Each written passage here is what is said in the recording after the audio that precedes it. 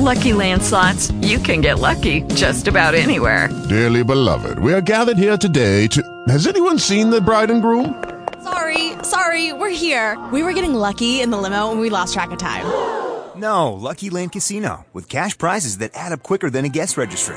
In that case, I pronounce you lucky. Play for free at LuckyLandSlots.com. Daily bonuses are waiting. No purchase necessary. Void where prohibited by law. 18 plus. Terms and conditions apply. See website for details. Talk shoes. Recorded live.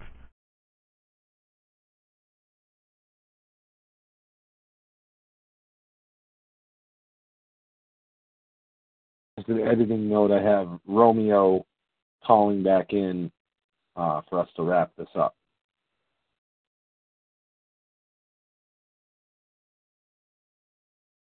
Small disconnection.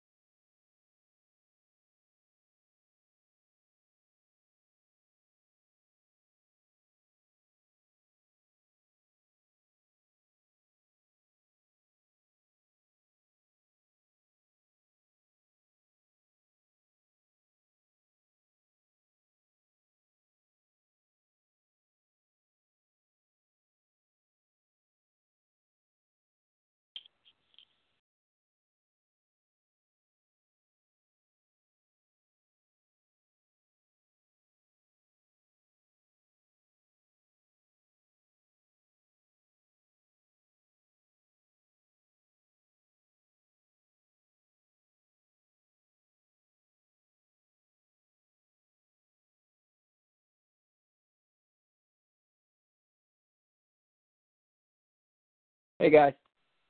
All right, there we go. You hear me okay? Yeah, I got you. You got me? Perfect. Yeah, I know. You said your phone died. I thought we both got kicked off the bridge. It was running about 5 hours. It doesn't usually run that far.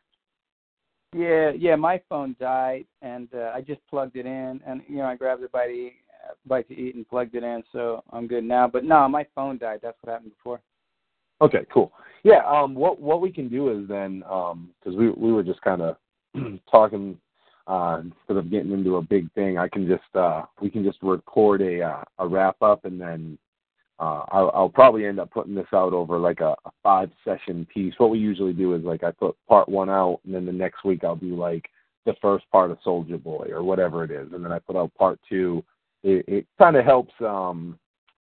It almost builds like we do it in seasons, and it helps build a storyline. Like just when the Romeo thing gets good, we switch to someone else, and then we come back. So yeah, I know what you're saying. That's a good way to do it. So yeah, man, I can go as long as you want, talk about whatever you want, because I start rambling about. Oh, you're good. I love it. The Bone fans are they're gonna love it too. Yeah, it's totally up to you. I mean, I can pick it up where we were. We can just film a closeout. I didn't want to, want to push you too much. Let's do a closeout first. Let's do a closeout thing first, and then we'll pick it up and start talking about more stuff, because there's so much important stuff. I mean, I didn't really get to talk about. There's so much stuff. I can talk about aggravated assault. You can talk about. There's so much on Graveyard Shift that. And there's so much Bone stuff. I didn't get into the personality of each member. And I wanted to. What I can do is we can film the close, or we can record the closeout, and then because we actually lost John about a half hour ago as well.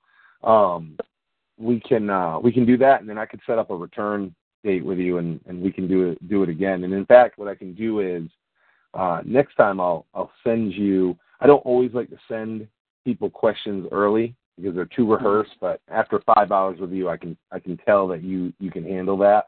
So I could send you the questions early as well, just so we can make sure that we're hitting on everything. Unfortunately, I can't send them to everybody early. So sometimes if I send a guest the questions early, they just really rehearsed. You don't get the true, answer. It doesn't sound natural, right? Yeah. But no, I think we definitely need to do a part 2 because, shit, we just did 5 hours and it sounds like we're barely scratching the surface. So. Yeah, because, we didn't get into the actual record deal of what Relativity had with Ruthless to keep Tamika out of, the Mo Thugs business and actually out of, so like for instance, Crazy Bone or Wishbone or whoever, anything Mo Thug, anything Relativity, then they're cleared on. But if like somebody on Suave House or somebody on Death Row or on Bad Boy, then she would have to clear that, Tamika would. Not anymore, but back in the day she would have to. They were cleared for Mo Thug, they were cleared for Relativity, Koch, Sony. Anything else, though, like if they were getting on somebody else's as a feature, then Tamika would get a piece of that. How did that get worked out for them to be able to? Because, I mean, that's, you're basically saying, hey, if it was a Mo Thug, if it was over here, then they were good. But if somebody wanted them on their record, again, we'll just use Death Row. If a Death Row artist wanted to feature them, then it was going to come. Like, how did it come down to, hey, we need fucking Mo Thugs to be our own situation?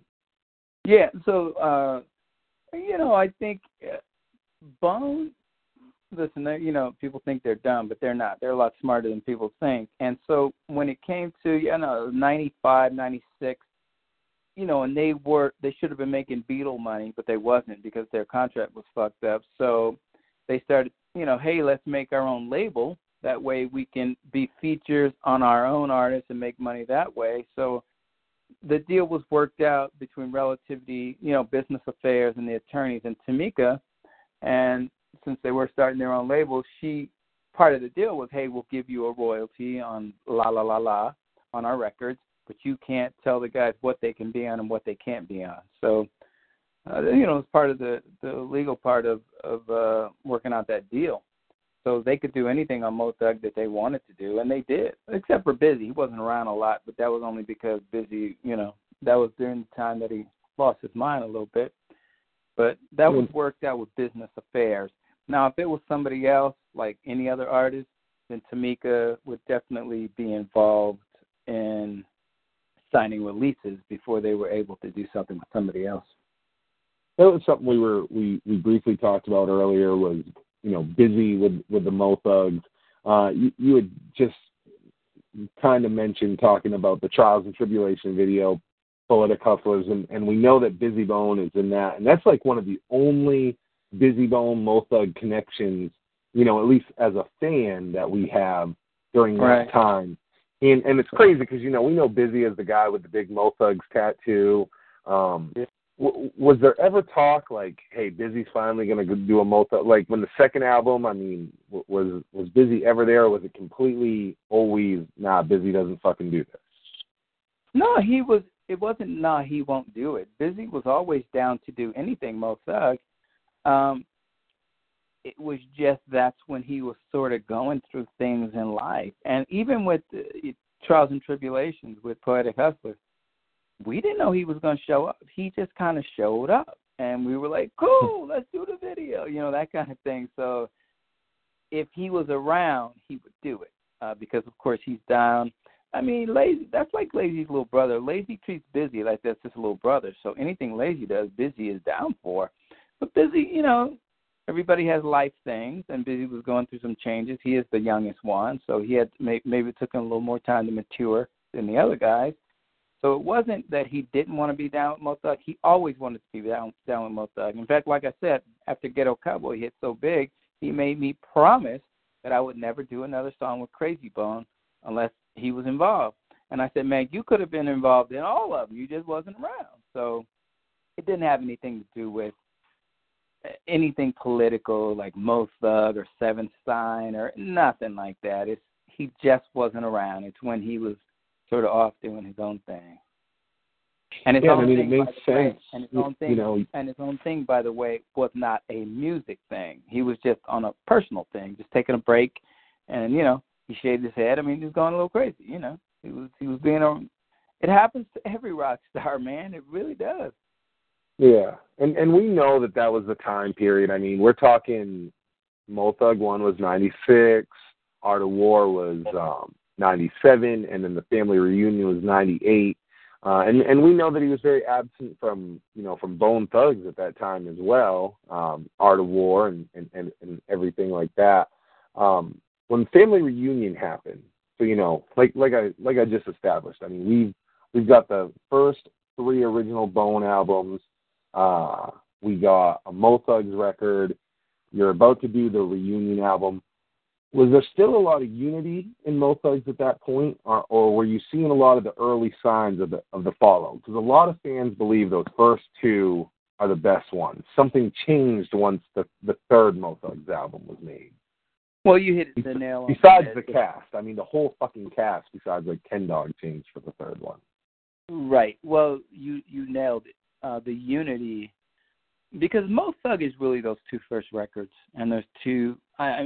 Those 2 first records and the first ones we did in the studio. It all started falling out after that. So by the time it came to Mo Thugs 3, it wasn't. They don't even sound the same, those records. So if you listen to it, they're not like the first 2. So yeah, it was a fallout, and I mean, everybody sort of went their own ways, and Lazy Bone was recruiting new Mo Thug people, and the other Mo Thug people didn't like it so much. So, I mean, Mo Thug is a huge family, and they're family first, absolutely family first. But if the first group of Mo Thug people on 1 and 2, they're not treated good, then by the time 3 gets there, they're hated on, that kind of thing. So, yeah, you were seeing the beginnings of the fallout. Did you stop working with Mo Thugs like around that time, like about the same time Crazy Bone was done working with the Mo Thugs team?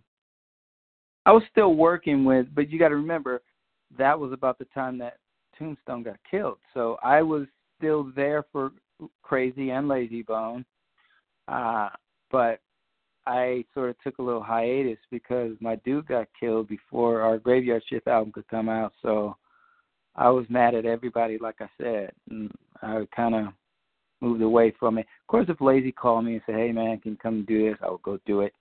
But by Mo Thug 3, sort of the new Mo Thug guys, other than Ken Dog, who's my cat, and like I said, I have a whole record on him just sitting there. I wasn't so much interested in being involved in Mo Thug 3. I mean, I'm on it on some shit, but you got to remember, mentally, it was after Tombstone got killed, and I was very upset, and the whole thing was kind of rubbing me not the right way, and so I started, doing other projects and touring with other people, and sort of getting back to other stuff. Do you think the loss of Tombstone was kind of like, what kind of ended that? Because it seems like it's all, connected the more I talk to everybody. You hear the Tombstone piece a lot from the original cast, and it seems like the loss of Tombstone was kind of like, all right, this is fucking, we're done with this.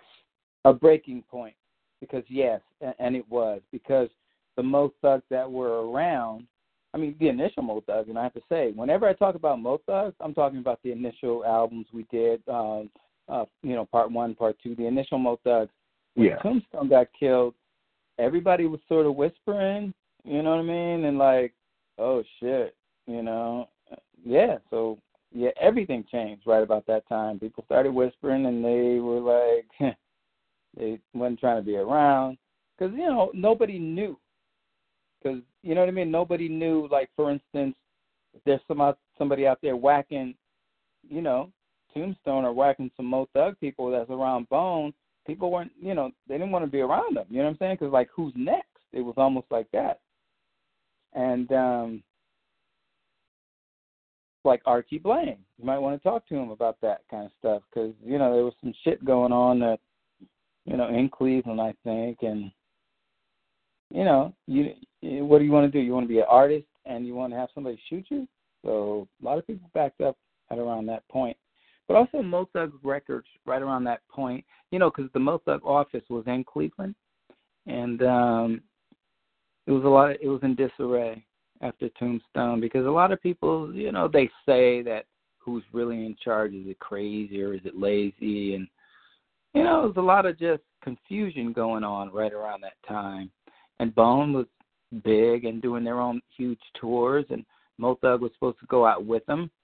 But I was actually touring with Bone, and I was pretty much the musical force behind Mo Thug.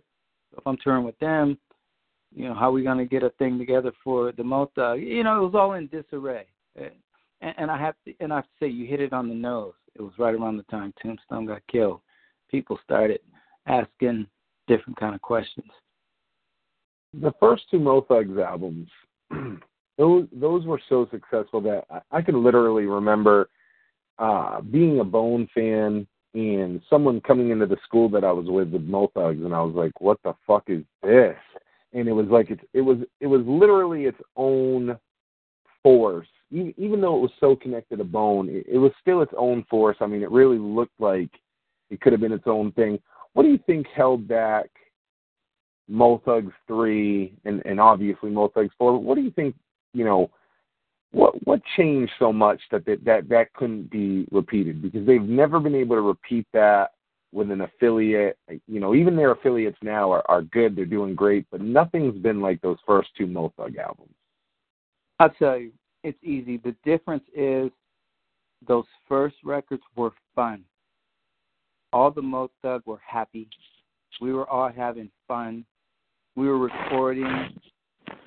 Nobody cared about getting paid, to be honest with you, on the two Mo Thug 1 and 2 and all those first records we did. It wasn't about getting paid, man. Everybody was having fun. Going in the studio, making their own product. It was fun, man. And after Tombstone, things weren't so much fun. I think things got serious, a little more serious. And I have to tell you, I've made a lot of records with a lot of people. And that's one thing that could take the magic out of any record, is when you start getting too serious. Because then it's not fun anymore. Then it's like, okay, let's try to calculate how to make a hit song. Mm-hmm. And it's very hard to calculate that. I mean, nobody really knows how to do that except for Prince. And they taught me a little bit, but when you start calculating how much you're going to make off of, this album and how do you think it's going to sound, scan, and do, no, not fun anymore. Those two Mo Thug records, that shit was fun, and we didn't give a fuck if it sounds scanned or not. It was just dope. It was fun. Everybody, and you could tell in the raps, you could tell in the spirit of it, you can tell by how people are rapping, you could just tell that, man, they were having a good time making the shit. Everything after that, you could totally tell that they weren't having such a good time. They was doing it because, man, we need another hit record so we could, get some more money. And when you do that, you really miss out on the artistry and fun. And it's sad. It's the business part of the music business. Music's great. The business part of it is not so great. So when you're making a record, I mean, anybody's. Let's take anybody's record. The first 2 or 3 records on any superstar group, the first couple records are very different sounding from 3, 4, 5, 6, 7. Because the first few they do, they're just happy to be there. And I'm talking from the Beatles to Michael Jackson. Everything after that is almost like a business move. Look at Michael Jackson. When he did Off the Wall and Beat It, there's something different about those first couple solo Michael Jackson records that are just so much fun. Like Beat It, that whole Beat It record is just, I mean, you can't compare that to Zero, Zocho, nothing. So Michael Jackson after that, still a superstar, still a great singer, but they had a different feel to it. It was more like a business at that point. But, man, when you listen to Beat It, I can relate so much to what you're saying right now. The listeners know this a little bit, and you do as well. But as part of a fairly successful, just local, regional group. And, it was the same situation. The first 2 albums we put out were just magic. I remember us being in the studio and we just didn't give a fuck. We were making music to make music. We loved it. And then we got so, I guess successful in our area that there was so much pressure when we did that third one. And it's everything that you're saying. It's mind-blowing to hear you say this about other people, because I feel like this about our group all the time. But there was so much pressure to deliver this third album. It's the one I told you that we got a Busy Bone song. We got a Stevie Stone song, Stevie Stone from Strange Music, Tech Nine's label. And there was a lot of pressure to deliver this great album after these first 2. And it took about 3 years to put this album out, and it was all work. No one was having fun by the end of this, because it was just like every song, every move, every show is a calculated business move, and you lose that shine, that new relationship shine, when it becomes everything we do is business, bro. Yep. And that's exactly what happens. And listen, it happens with every group. And it's because you know what? You're trying too hard to make another hit and to have fun. But when you're trying to have fun, you're trying hard to have fun, you will not have fun, because it's too calculated. And it happens with everybody, man. I've seen it happen to pretty much everybody I've played with. And, I've been in bands myself. And it's hard to recapture that first magic, that first, like, oh, this shit is fun. Oh, man, did you hear that part? Oh, dog. It's hard to recapture that, man. It's really hard. I always say that we're very fortunate to probably have Lazy Bone and Steve LaBelle, because I've always felt like those guys have helped hold this group together at the times where we're talking about right now, where it's not fun, and they were like, you know what, fuck this thing. We've seen Busy do it. We saw, Crazy and Wish eventually said, fuck this for a minute. Even Lazy eventually finally had enough and walked away for a couple seconds. But that took such a boiling point for that guy. And I felt like Lazy Bone held it together no matter what. No matter who walked away or who was mad or fuck you, like Lazy Bone was like, yo, we're fucking Bone Thugs-n-Harmony, man. Like forever. Yep. We're very fortunate. And my friend, that is Lazy Bone. He is, until he dies. I mean, Lazy is, he's Bone Thugs, he's Mo Thug. He keeps the family together. He really does. Yeah.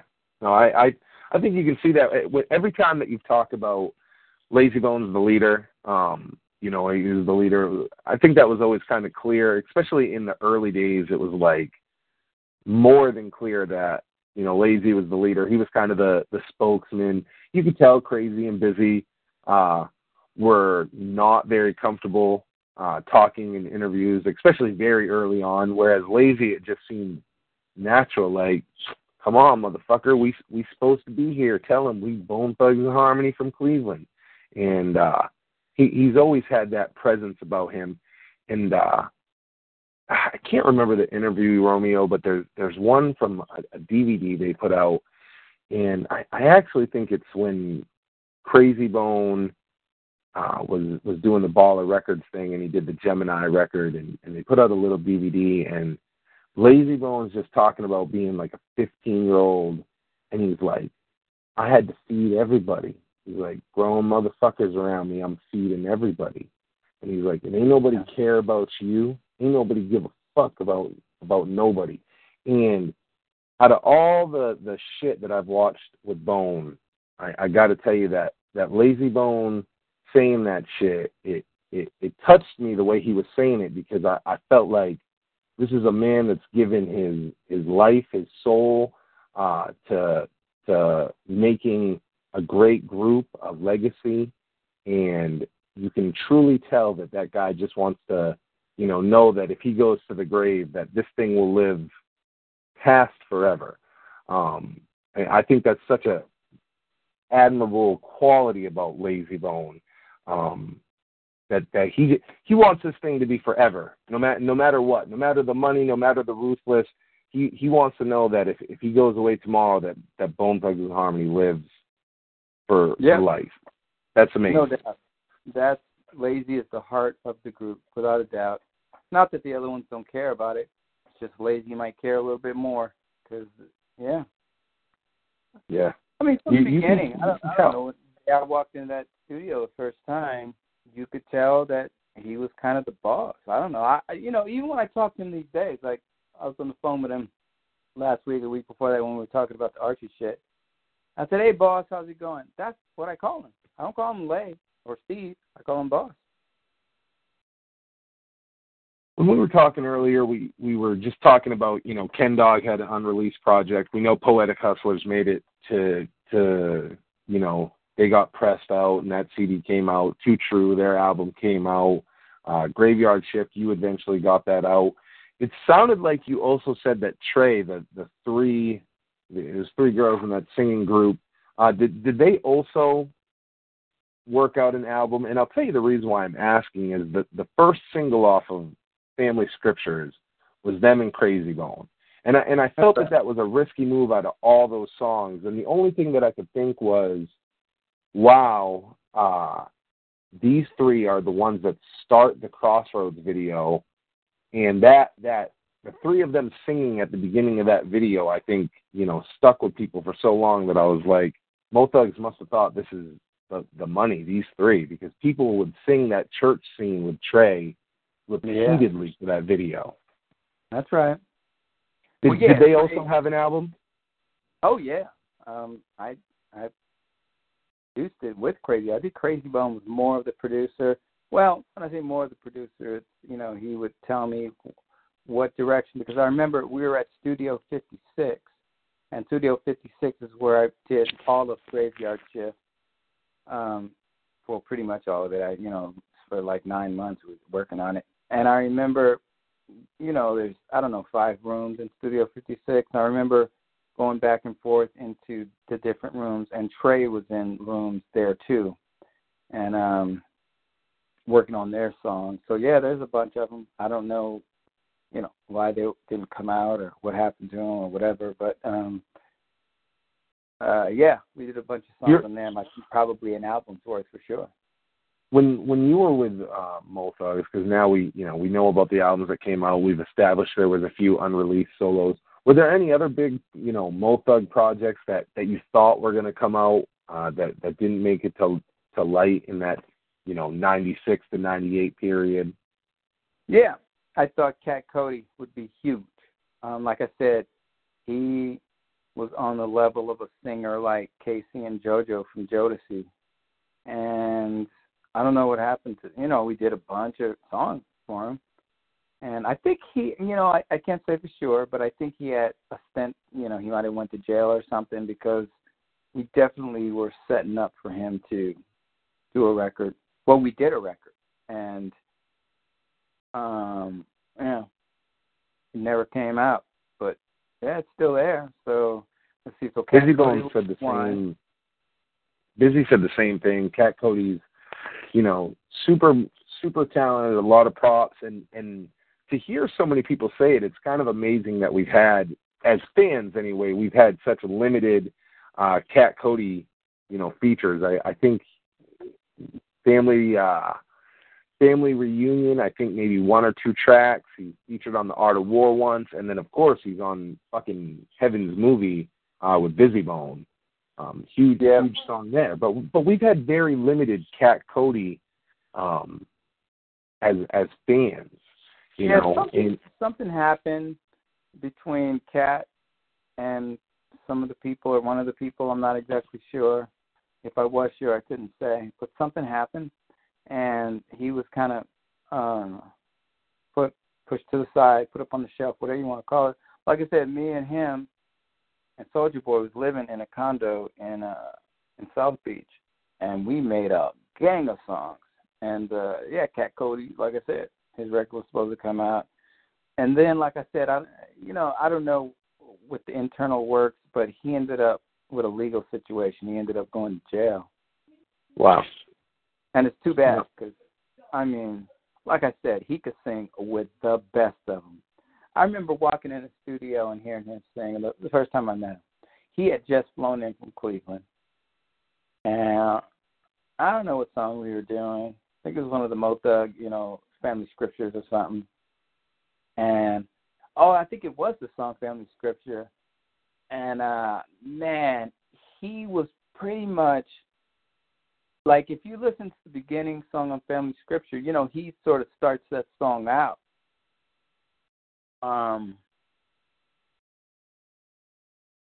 And he's so good. He is so good. It's amazing because he's unique. This dude's going to be a superstar. And we did a bunch, like him and Crazy Bone were super, super tight. That's how come I got tight with him. We were super, super tight. And then, I don't know, man. I don't know what happened to... he had a really unique sound, in addition to just... Because, I mean, a lot of people can sing. This dude's a fucking singer, a great singer. I mean... I still have some unreleased stuff on him. In fact, the outtakes on a lot of the Mo Thug 1 and 2 records that he was on, I still have them. And I listen to him sometimes just to listen to him because he is so good. Like I said, I don't know, somebody said there was a falling out somewhere or the other. But then when I asked about him, somebody in Cleveland told me that he got picked up with something. Probably some bullshit, but, that's how it was in the hood. I definitely hope that we can we find him and he's a future guest on here because I'm sure that guy has a lot to say. He, like I said, such a unique sound. I've heard a lot of people that can sing, and it's definitely always a great thing if you find a great singer. But the difference between being a great singer and being a great singer with that unique sound that's your own, like Cat Cody was his own fucking thing. No doubt. And Bone does that a lot. If you think of the singers, Busy had Big B around. Cat Cody, really unique, just like distinct, great singers around these guys. I will say that Bone and the guys around Bone like yourself, a knack for finding that raw talent that wouldn't usually get discovered. Those really rough diamonds. Well, Crazy definitely, when we were on tour, he used to send people on the bus to audition for me all the time. I mean, Cat was already in, but then Cat Cody, he's from Cleveland, so he came out with a lot of the Mo Thug guys. And, when he came in the studio, he had his own thing. I mean, almost when he opened his mouth and started singing, superstar immediately. And man, I got a gang of songs on him that I just listen to. Because like I said, he's cold-blooded. So, like I said, I'm going to Cleveland, first week in April for that festival, and I'm definitely going to be looking him up. And, I mean, I'm going to see Soulja Boy. I'm going to see all my people when I go there, without a doubt. So we know that you said that you did a little bit of work on Mo Thugs 3, but it was pretty much you were done at Mo Thugs 2. Now, we know after Mo Thugs 2, Crazy Bone, of course, had started to work. Thug Mentality 99. Thug Mentality 99 got released. It's a fucking double disc. It's a solo double disc, and at this point in the Bone game, we only have Heaven's Movie, which was very incomplete from a fan standpoint. And then we got Thug Mentality 99, which is over complete. It's a fucking double disc. But did you feel like at that time, I mean, did it feel like Bone was kind of, and again, I want you to think 99 and not what you know now. Did it feel like Bone Thugs and Harmony was coming to an end and these guys were all going to start to go solo at that time? No doubt. They were all doing solo records, and not Lazy Bone. He was always about his Mo Thug, without a doubt. He's the daddy there. But the rest of them were sort of on their own thing, and when Crazy did the 1999 the Thug Mentality record, it sort of set a precedent, I think, for everybody because he did so well on it. I mean, like I said, it sold like a Bone Thugs and Harmony record. It was really great. Yeah, and it was a great record. Double disc, and like you said, in fact, I'm looking at the plaque right here. It's so good for a double disc, Romeo, that it's insane because people don't like to hear me say this, but I say it all the time. Tupac, All Eyes on Me, amazing double disc, but nobody could sit and say that there isn't a little bit of filler there. Biggie's, Life After Death, amazing, a little bit of filler there. Wu-Tang, Wu-Tang Forever, there's some filler in there. But when you listen to fucking Crazy Bone, Thug Mentality 99. And I'll tell you why. Crazy Bone. Killer, no filler. No filler on Crazy Bone, Thug Mentality. No filler because even though it's a double disc, Crazy Bone's work ethic is ridiculous. In order to get a double disc, he would have, I think we ended up with 75 songs. Wow. And he picked the best ones out of that. Oh, his work ethic is ridiculous. I told you, I built a Pro Tools set up on our bus. So a lot of that was written on a bus, on the road. And I remember when we got back, we started at Studio 56, then we ended up at the Backroom Studio, which ended up, being my studio. We got kicked out of Studio 56, actually. And so, that no filler. Yeah, it's amazing. We also did it in a different kind of way. He picked out his favorite, the ones that he thought was great. And I created skits around all of them. If you listen to it, you hear all those skits? Those skits are major because it ties the record together. Yeah. Mm-hmm. I was actually going to comment the idea of the skit. Crazy Bone will come up with the idea of the skit. And, there's music in each skit underneath the skit happening. And that's just, on one of them, right before, there he is, message for you, Mr. Brown, da-da-da. But if you listen to the skit before that, there's jazz underneath it. That's me just playing some major fucking jazz shit because it sounds like he's in a nice high-class restaurant club. So these were skits that weren't thrown together. These are skits that we thought out, and we thought them out as to make them little movies. That's what these skits are. They're little fucking movies. Mm-hmm. Yeah. And, it was just carefully done. Very carefully done. It's odd to me. I actually believe that, I always say that Thug Mentality 99 was the end of the Bone era, the way we know it, because that was the last record that I felt was really handled with those type of gloves. When you listen to the first three Bone albums, even when you listen to the first two Mo Thugs albums, they're handled differently, and the skits, all that shit matters. One of the things that I always bring up to people, and we kind of talked about it earlier, was Bone on their first three records, they all had those introductions, the little Eazy-E Ouija voice. I think DJ Unique did it on the later records. They had tons of those skits, and it set the tone. I can tell you, Romeo, that in 97, I was so excited for Art of War to come out, and where I live in Maine, and you're familiar with, just Maine and it's spread out, I had to drive well over an hour to a city called Portland to purchase this. I drove the whole way there. I popped this motherfucker in my Walkman, and the first moment you hear that skit drop in, and it builds the Art of War tone. You are not listening to audio at that point. You feel like you're there.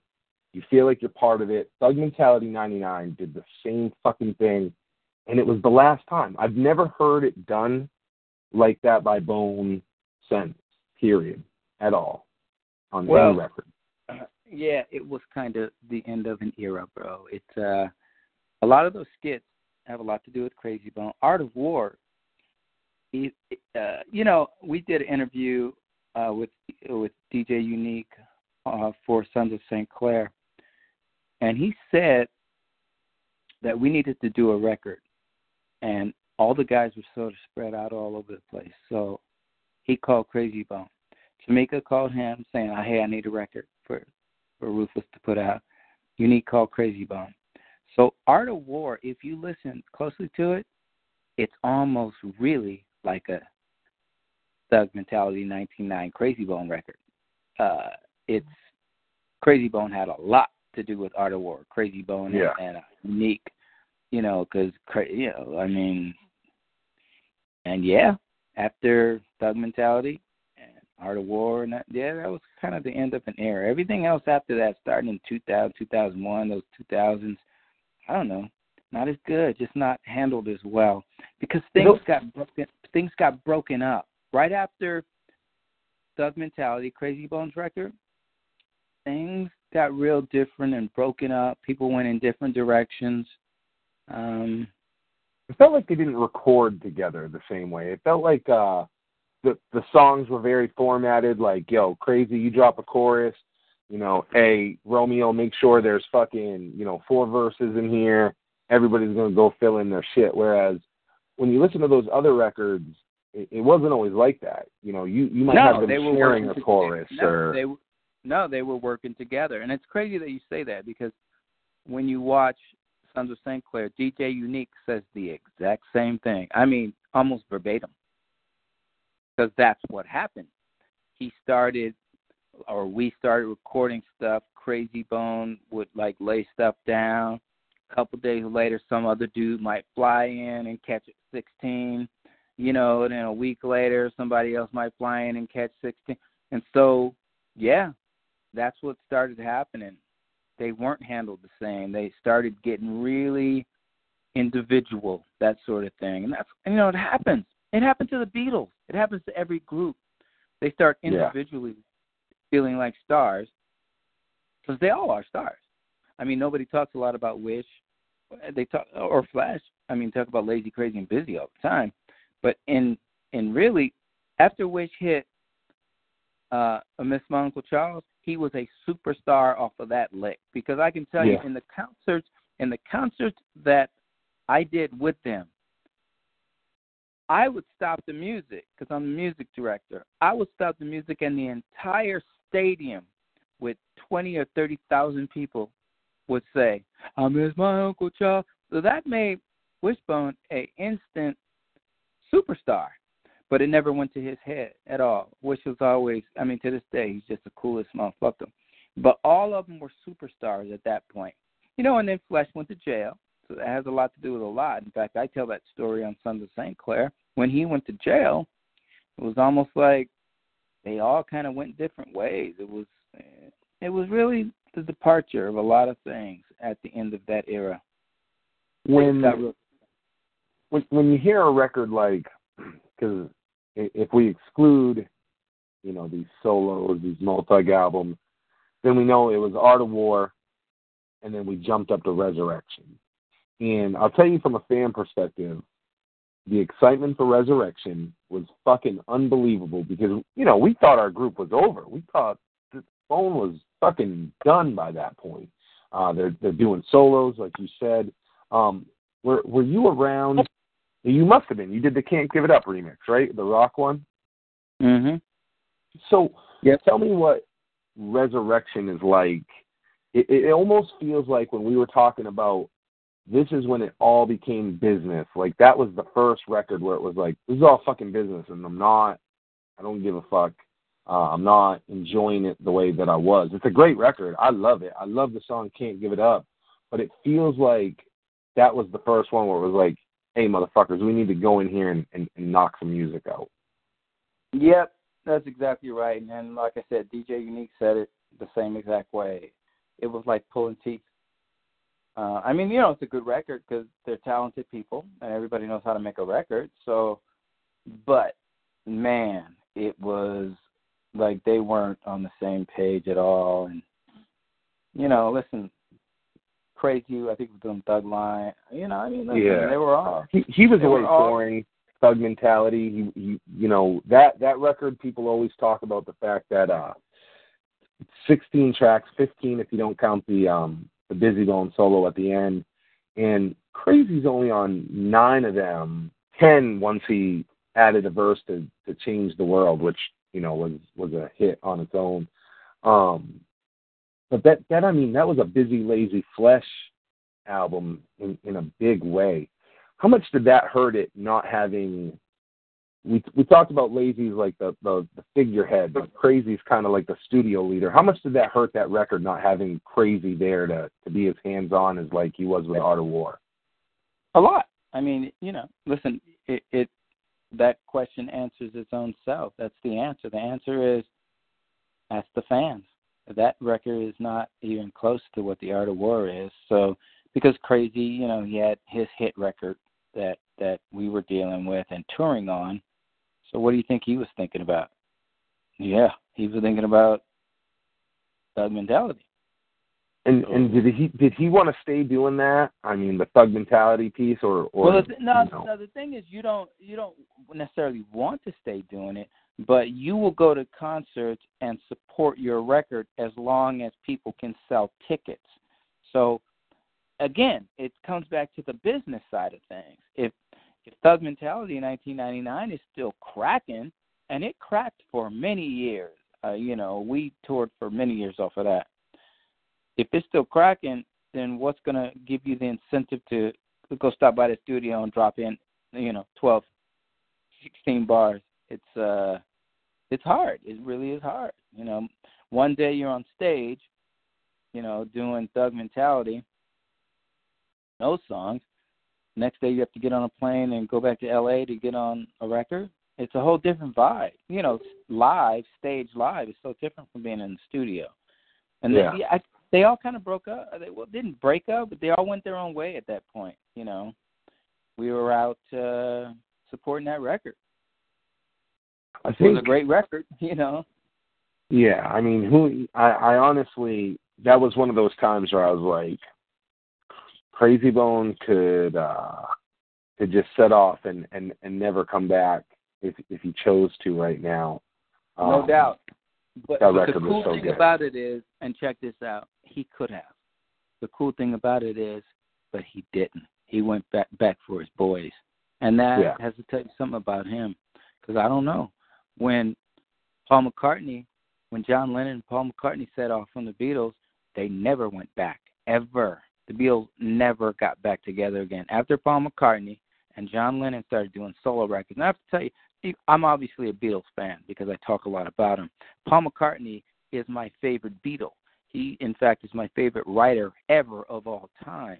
So when he started doing his solo records, I thought to myself, fuck the Beatles, because Paul McCartney was my cat. So a lot of people, what you do is you split your audience is what you do. Just like with the Beatles, people love John Lennon. I wasn't a John Lennon dude, but there are so many John Lennon people. I was a Paul McCartney cat, so I was like, fuck the Beatles, fuck John Lennon, I'm with Paul McCartney. Well, Bone Thugs and Harmony. Crazy Bone went and did his thing. Lazy was doing something. Busy was doing something. Well, a lot of people is like, well, fuck them. I just want to be with Crazy. I just want to go to his concert. So you split your fan base is what you do. And Crazy Bone did go back, though. Paul McCartney did not go back. Neither did John Lennon. Well, John Lennon got killed, but the Beatles was not ever getting back together again. And it's written everywhere because Paul McCartney wasn't having it. And a lot of people like John Lennon, but to me, the best musician, singer, and writer is Paul McCartney. And he started a band called Paul McCartney and the Wings with his wife. Yeah. Linda McCartney, and it was a wrap for the Beatles. It was over. Who the fuck was going to do it? Ringo? No, I don't think so. George Harrison? Nope. He even did a solo record. So, I mean, Crazy that would be Crazy could have left and kept going. In fact, there was a plan to do a second sort of Crazy Bone solo record like Thug Mentality from 1999. There was in plans to do another one. Crazy Bone decided to go back with his group. Because, Crazy Bone could be a solo fucking star. You know that, right? Oh, of course. I mean, he's... And I've thought that more than once. We talked, I think in private, but I said, back to when they did Strength and Loyalty, I felt like he had another chance then. So many years later, I was like, oh, shit, Crazy Bone's about to be the breakout star. But once again, even at that time, even when he was getting on he was on big solo records. They put him on that Tupac remix, that Biggie remix. And instead of having it billed as Crazy Bone, he specifically made them bill it as Bone Thugs-n-Harmony, even though he was the only one on the song, to make sure that life was in that brand. That's huge. Right. That's selfless. He always did it, and he still does it. I mean, Crazy Bone, even today, Crazy Bone could go solo anytime he wants. You know, Crazy Bone, for instance, we were talking about last year, we were talking about doing an R&B, Crazy Bone R&B record, and calling all the R&B singers, you know, like all of Beyonce, everybody, right? We could have done that. What would have happened? It would have been another Thug Mentality. It would have been a Crazy Bone R&B record that would have sold a gazillion fucking copies. Yeah, Crazy can go solo whenever he wants, but he loves having his dudes around him. He really does. We were talking earlier, you know, just about the fact that you can see that Busy is very absent. 96, 97. He's absent 98. Now. Yeah, we see him in and out. But 98 and Art of War, he's not in any of the videos. 98, then he drops Heaven's Movie as solo. Is that something that you all saw coming, or was that just out of nowhere, like, hey, Busy needs some time off, and now he's doing a fucking solo record? Like, how did that come about?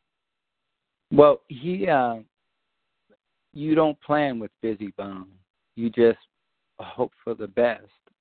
Because Busy Bone is Busy Bone. He is he's the rock star. I mean, when we say rock star in the band, he's the rock star in the band. On stage, he runs from side to side. I mean, you've seen him live. Busy Bone is that cat. So he is a rock star. So you can't second guess rock stars. Busy Bone. We were talking about Heaven's Movie when we were doing Poetic Hustler. You know, we were talking about when we were doing a Mo Thugs record. So he is putting it together early on, and then he dropped it, you know, later. But Busy, you can't plan with him. And that's just the thing you have to know about Busy. You cannot plan with him because he is a rock star, and he has a rock star mentality. And a guy with a rock star mentality, because I've been around a lot of them, you can't plan for shit. Because as soon as you plan everything out and they don't show up or they don't call back, then what happens to your plan? Kind of goes to shit. So we knew that he was going to be doing Heaven's Movie because he started doing it early on when we were doing Mo Thug records. He did it.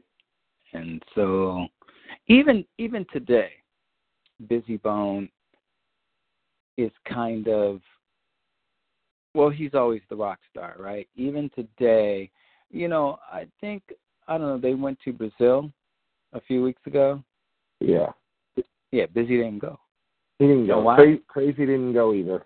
Busy did a big live stream about it, and he wouldn't come right out and say it, but he very much alluded to the fact and said that he gets paid correctly when they do shows in the States, but that nobody wants to pay him the right way and tell him the guarantees, and that he's just not willing to gamble out of state like that or out of the country. No. And he said that he was closer than any of the Bone members to be able to hit these Brazil dates. No. Bottom line is this. He didn't have a first-class ticket, so he said, fuck you, I ain't going. That's exactly what happened, because I was standing next to the guy who booked it when the phone call came in, Jamie. So, period. And he's a rock star. That's the rock star mentality. Mm-hmm. If you don't pay me right, if you don't pay me right and give me my first class and every da-da-da, then I ain't going. And he can. I mean, listen, he can do that. Crazy Bone can do it too. You know, you got to remember, out of all of them, which one of them has the most money? And I can't answer this question, you know, because I can't talk about their business that much. Probably the one that does all the hooks, right? Yeah, I mean, that's the assumption. That? You know, I think everybody assumes either or Crazy or Busy have the most money in that group. Okay, so the person that does all the hooks is who? Crazy, right? Yeah, of course. So he doesn't need to tour as much as the rest of them because he's kind of set financially. So if he says, hey, I don't want to do this tour, guess what? He doesn't have to do it.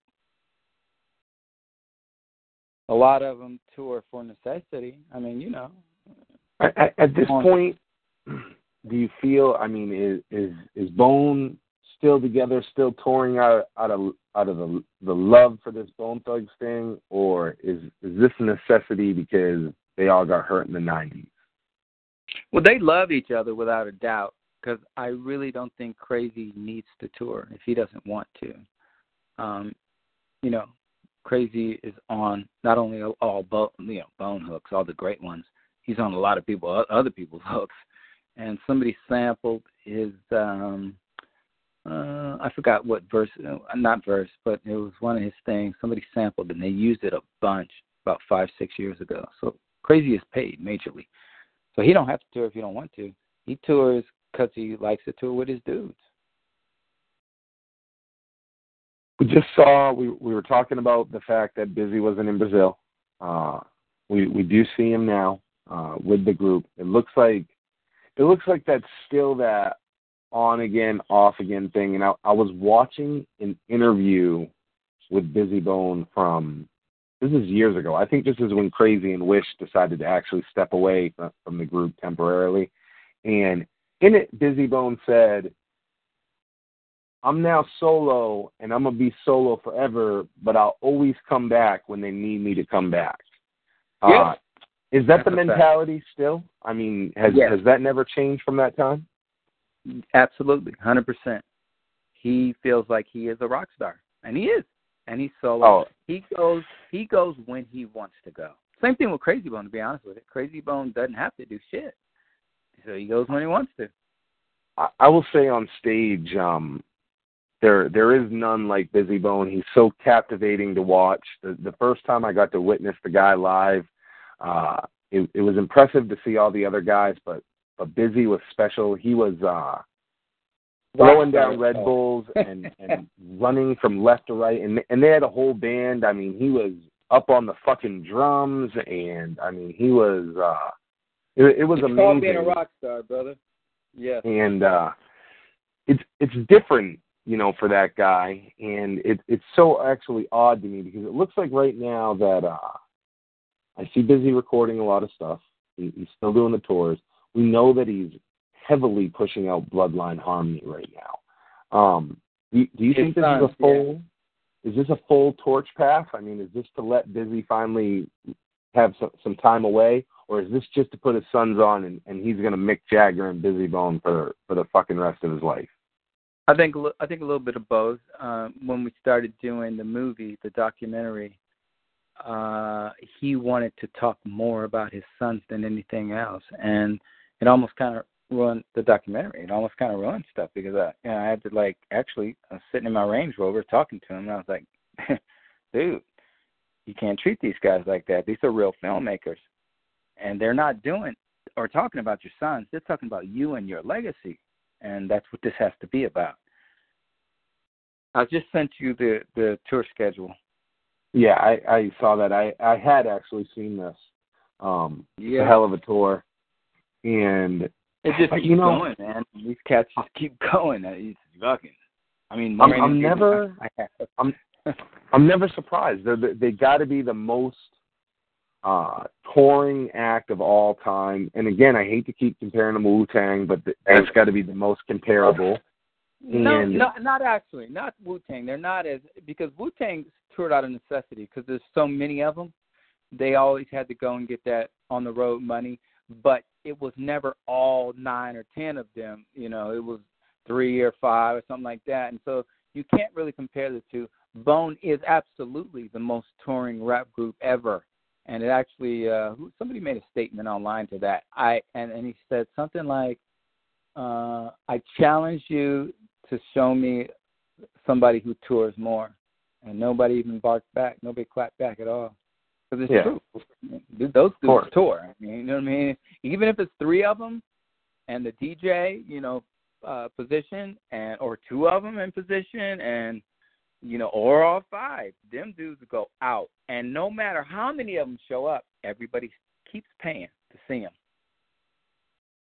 Yeah. Because what they did was they transitioned from, because you figure Bone Thugs 90's, right, all the hits. So you figure from people from your age, right, my age, and lower.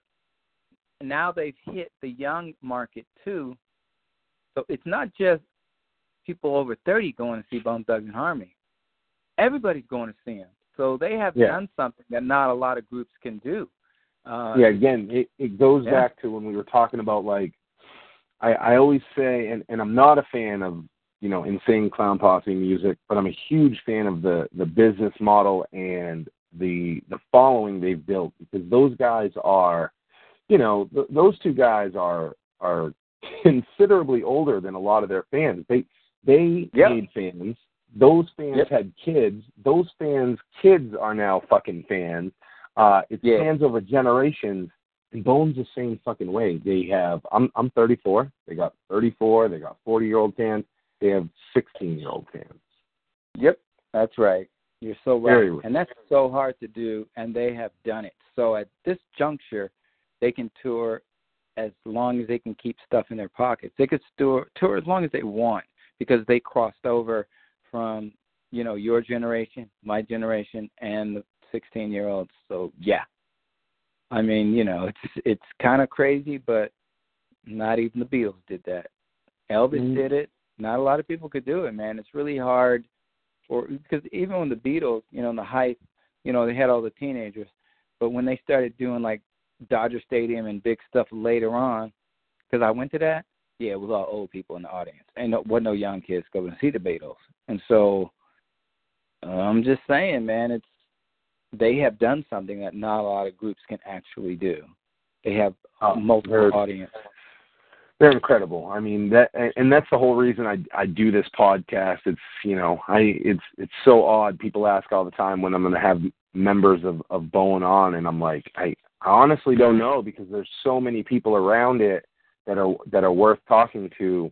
That I could go years without ever talking to any of the 5 members of Bone, and hear so much, because it's unique in the fact that, unlike Wu-Tang, I would say, they have created individual legacies for everyone. Even when you look at someone that you could say in the grand scheme isn't a success, they're more a success just in the Bone world, they have legacies. The ex-Mo Thugs, they still have legacies. Those guys could eat right now. There's fans on the edge of their seat waiting for any of those guys to put out records, and that's because of this Bone thing that was built. Once you're in that club, you're never out. That's exactly right. And like you said, once you're in, you're never out. I mean, I have Rob keep asking me when I'm going to make a solo record so they can put it out on Harmony House. And I'm just not thinking about it, because I don't give a fuck. But there are people that want to hear Bone stuff. And, yeah, man. People would love to hear your record. They have successfully done something. Yeah, if you did a record, especially if you did it under one of the Bone things, I mean, fans would go crazy. They love to hear that shit. I wanted to ask, New Waves, the new Crazy and Busy album, fans waited to hear a Crazy and Busy album, I would say, since probably, 94, 95, at least 95. The album is obviously way fucking different than anything we've ever heard from Bone. I personally love it. It's got a lot of mixed reviews from Bone. Let me say this. Let me say this before you go any further. It's way different from anything you'll hear from Bone. That's why it did not sell that great. I like it. I think the album is underrated. It's very different from anything you'll hear from Bone Thugs-n-Harmony. Very sonically very different. It's just so different. And not that that's a bad thing. Some people have to grow up and do something new, and I get that, but they left their old audience behind when they did it, and it's terrible because they sound scanned at 15,000, which is not good for a Bone record. I wish it wouldn't have been called Bone Thugs. I think it would have been more acceptable to fans in general if it just wouldn't have been called anything Bone. With the name being, New Waves, I almost would have been fine if they just called the group that, because once you stamp Bone Thugs on it. Let me jump in. The whole thing is wrong. It was set up and marketed completely wrong, and that's Steve Lobel. It was called Bone Thugs because Steve Lobel wanted to call it Bone Thugs because he wanted to still keep the Bone Thugs and Harmony, and I understand why. Don't get me wrong. I understand why it was called Bone Thugs. He wanted to big keep fucking Bone brand. Thugs and Harmony. Yeah, the Bone Thugs, except it didn't have Bone Thugs and Harmony sound. They should have had DJ Unique on some fucking tracks on it. I think he did do a track, but it was Scott Storch. It was a lot of cats that, that are really great and great studio people, but it was not a Bone Thugs and Harmony record. And you can tell because they lost a lot of fans with that one.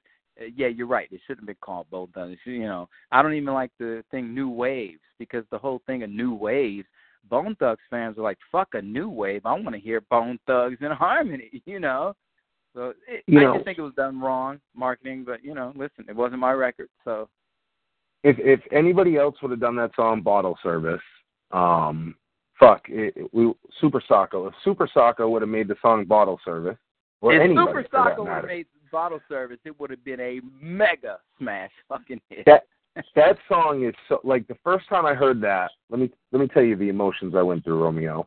At first, pure excitement and joy, because I thought the song was so good, followed by, fuck, this is Crazy Bone, Busy Bone, and this is never, ever going to work, which is unfortunate, because I think that song is like, not the Bone. If you compare it to Bone songs, it's nowhere close to a top 10 song.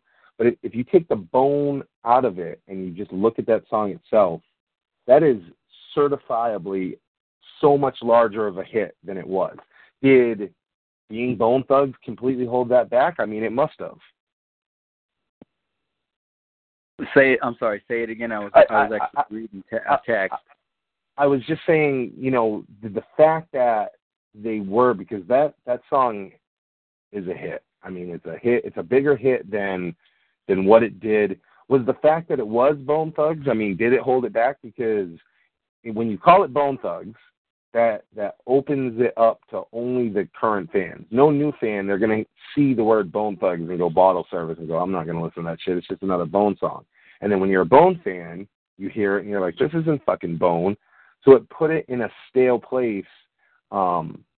If that song was anybody else, that's a number one smash.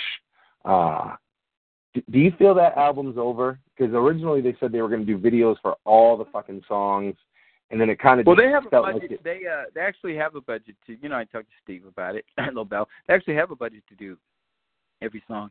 The only thing that can, light a match under that record would be Sons of St. Clair. That's the only thing. Otherwise, yeah, that record's done. If you think about it, any record, any fucking record, anybody, if it's been a few months and it sort of stalls, it's a wrap, especially by today's market. Today's market is give it to me right now, and millennials will let me hear it, and after they hear it, they're like, all right, see ya. So you have to think about the attitude of millennials and how fast they want everything. Millennials want it right now, and if you don't give it to them right now, it's like, fuck you. And so, yeah, by that standard, that record's done. The only way it can kick back anything is Sons of St. Clair being a documentary film.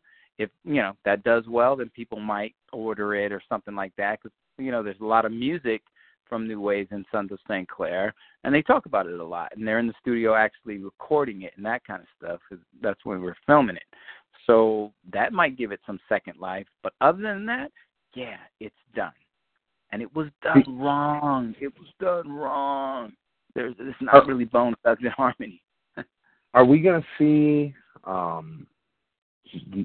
in your opinion anyway, I don't expect you to drop anything official on behalf of the guys, but are we going to see a new Bone Thugs and Harmony album? A lot of people say we might have one more. Some people say we're not going to see another one. Some people think we're going to see fucking Bone Thugs records until the day we all die. I think, yeah, until the day you die. I think, those dudes all love each other. And at the end of the day, and I've seen them do this, Lazy Bone could be doing like a solo record. And I've been with him, shit like this. And he will call Craig, hey, Craig, come get on this shit. Just like New Waves. They called each other and they went to do it. Of course, New Waves is a bad example because that's not a real Bone Thugs and Harmony type of record. You're going to hear Lazy Bone and Wish. People like that do a real Bone Thugs-n-Harmony. Sometimes the more, and this is very important, sometimes the more talented you are, the more it hurts you. Because Busy is a rock star. He's talented. He's got a voice. And we know, you know what I think about Crazy Bone, super duper talented. But just because you're talented doesn't mean you have to show everybody how great you are. And I think New Waves is just that. It's like a show off. Listen, this is how great I am. This is how fast I can rap. This is how much I could sing for, Busy Bone and for Crazy Bone. And they are great on the New Waves record. You heard it. It's a great fucking record. But it is not a Bone Thugs-n-Harmony record. And it's not a Bone Thugs record. Whatever you want to call it, it's not them. So it is unfortunately the holdback, because if those same songs were put out by somebody else that wasn't Bone Thugs, if somebody could create those same songs without being Bone Thugs, they would probably be one of the top acts right now. But it went completely under the radar. I do hope that we see another Bone Thugs-n-Harmony record soon. Hopefully Busy Bone's involved as well. Hopefully we have Romeo involved. I also think that is a big thing that fans are often upset about, is that you don't see, we all want to hear that original sound. You hear fans say all the time, do some fucking songs like Eternal, which, hey, these guys aren't in their 20s anymore. I don't expect them to fucking do that. But they can, but you can't even start to be there without you guys, Unique, you. And I have to tell you, it's DJ Unique. Before we can talk about me, or before we can talk about Bobby Jones or anybody, we have to talk about DJ Unique, because DJ Unique created the Bone Thugs-n-Harmony sound with Bone Thugs-n-Harmony. So if they're going to do a Bone Thugs, like say for instance, I was the head of the label and I was financing the next Bone Thugs-n-Harmony record, which I could probably do if I wanted to. Not so, might not want to. But I would hire Unique first, and I'd sit down with him and say, hey, man, let's put together a record. An old school Bone Thugs-n-Harmony DJ Unique record. I'll come in and play on it just like always. I'll do anything you want, but I need it to be DJ Unique. Without that, forget it. Because Bone Thugs-n-Harmony individually, they are fantastic. They are great. Crazy Bone is a good producer in his own right. So am I. So is Lazy. So is Busy. So is Flesh. So is Wish. But there's one guy that I think holds it all together, and that's DJ Unique. And listen, we interviewed him for our movie, and he's a fantastic guy. Just always has been a great guy. I mean, great. Early on, 90s, they said there was beef between Unique and I, because I was kind of the producer for all the Mo Thugs, and he was the producer for Bone Thugs, and it's like we got in each other's way. Never. I have nothing but so much respect for that guy. If he called me right now and said, Rome, come down to Compton and come to my studio and play on something, I don't care what time it is. I'll grab my guitar case, a keyboard, a fucking bongo, like I said, a violin, and hey, man, I'm on my way. I'll be there. And that's what it is. If I call Unique and I say, hey, man, can you lay down some beats and put down this new record or whatever, he would do it. And that's the same with Bobby Jones, and that's the same with Archie. All the producers that are around this whole thing, we all love each other, man, because we're all part of something. And I have to say that the producers that came after Unique, myself, Bobby, Archie, I mean, there's a lot of them. I'm not naming all of them because I can't think of all. I can't think of everybody. But you got to remember, they came after Unique. So he kind of is, the head honcho when it comes to producing Bone Thugs-n-Harmony. Without that sound, which is sort of an eerie, because he's always had those low keyboards, those, it's hard to describe, but he's always had that sinister sound, the sinister sound that Bone has. Yeah, absolutely. That didn't come from Bone. That came from Unique. Okay, so you got to remember, the person that's touching the keyboards and the person that's touching the samples and the drum sounds and the different instruments, they make the sound that the group then puts their vocals on. So if you listen to DJ Unique's sounds and songs, that is a part of carving out the Bone Thugs and Harmony sound. Now, Bone Thugs, they have their own sound when it comes to their vocals. Like I said, they made a non-believer, which is me. I didn't want nothing to do with rap. They made me into a believer, and I love it because of them. Now, I don't love all rap. There's garbage out there, but I love good rap, and it's because of Crazy Bone and Busy Bone and Lazy Bone and Flesh and Bone and Wishbone. Those guys made me a believer. But if I'm going to do a Bone Thugs and Harmony record for the fans, or a record that I think will sell big, the first phone call I'm going to make as a record company executive or musician or whatever will be to DJ Unique. Okay, let's sit down and map this out. That's what I would do.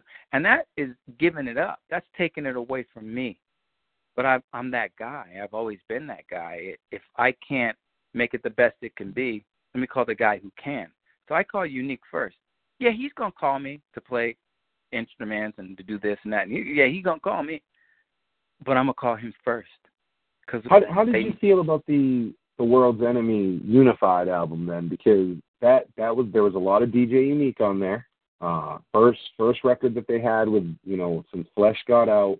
A lot of DJ Unique on there, but it's considerably different than Bone albums. It's almost like there's a lot of R&B.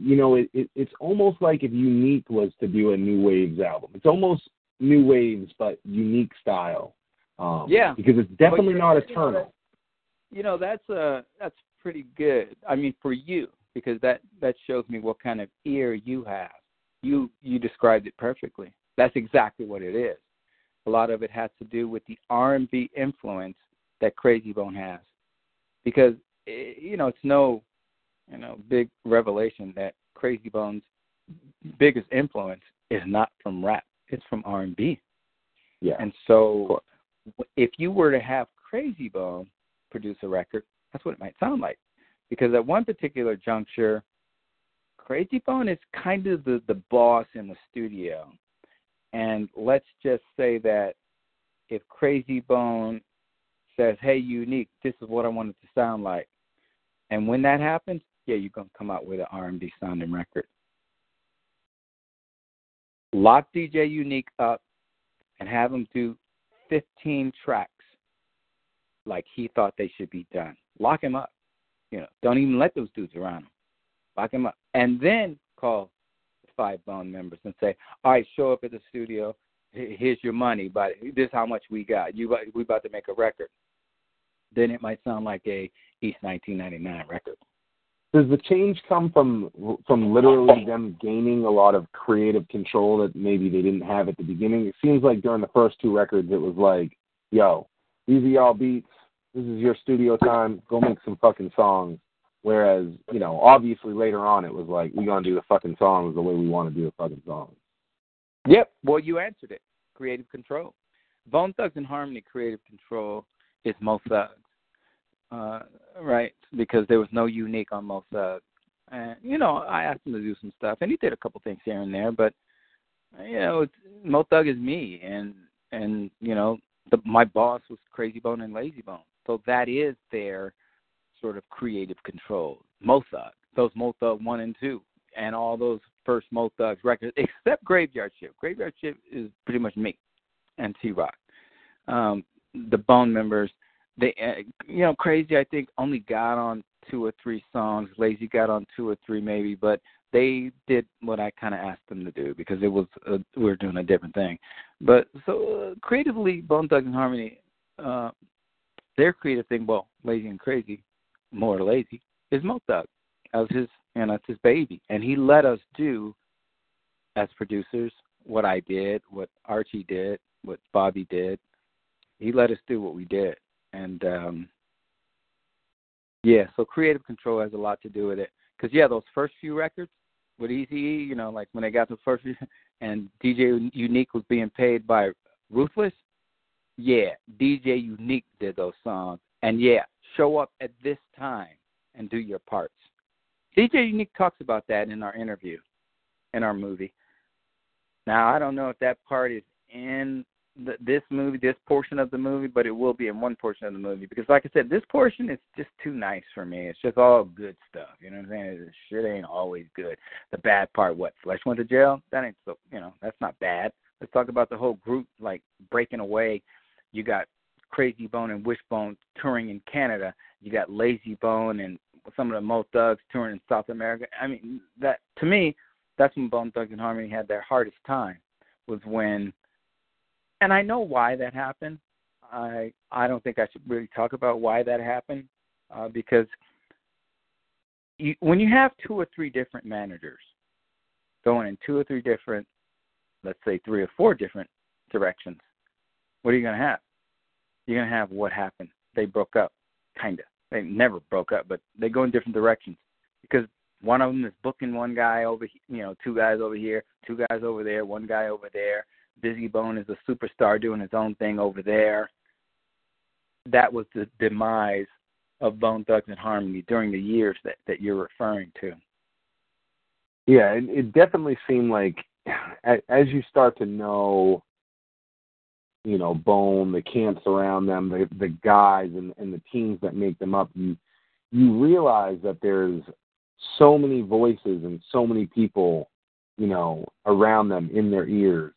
Because when it started out, it kind of seemed like, hey, we all kind of answer to the same people, we all work with the same people, but as they grew as artists, you get your individual publicist, you get your individual manager, you get an individual agent, and then you have an individual that can tell you, hey, just because they're doing this, we can do this over here.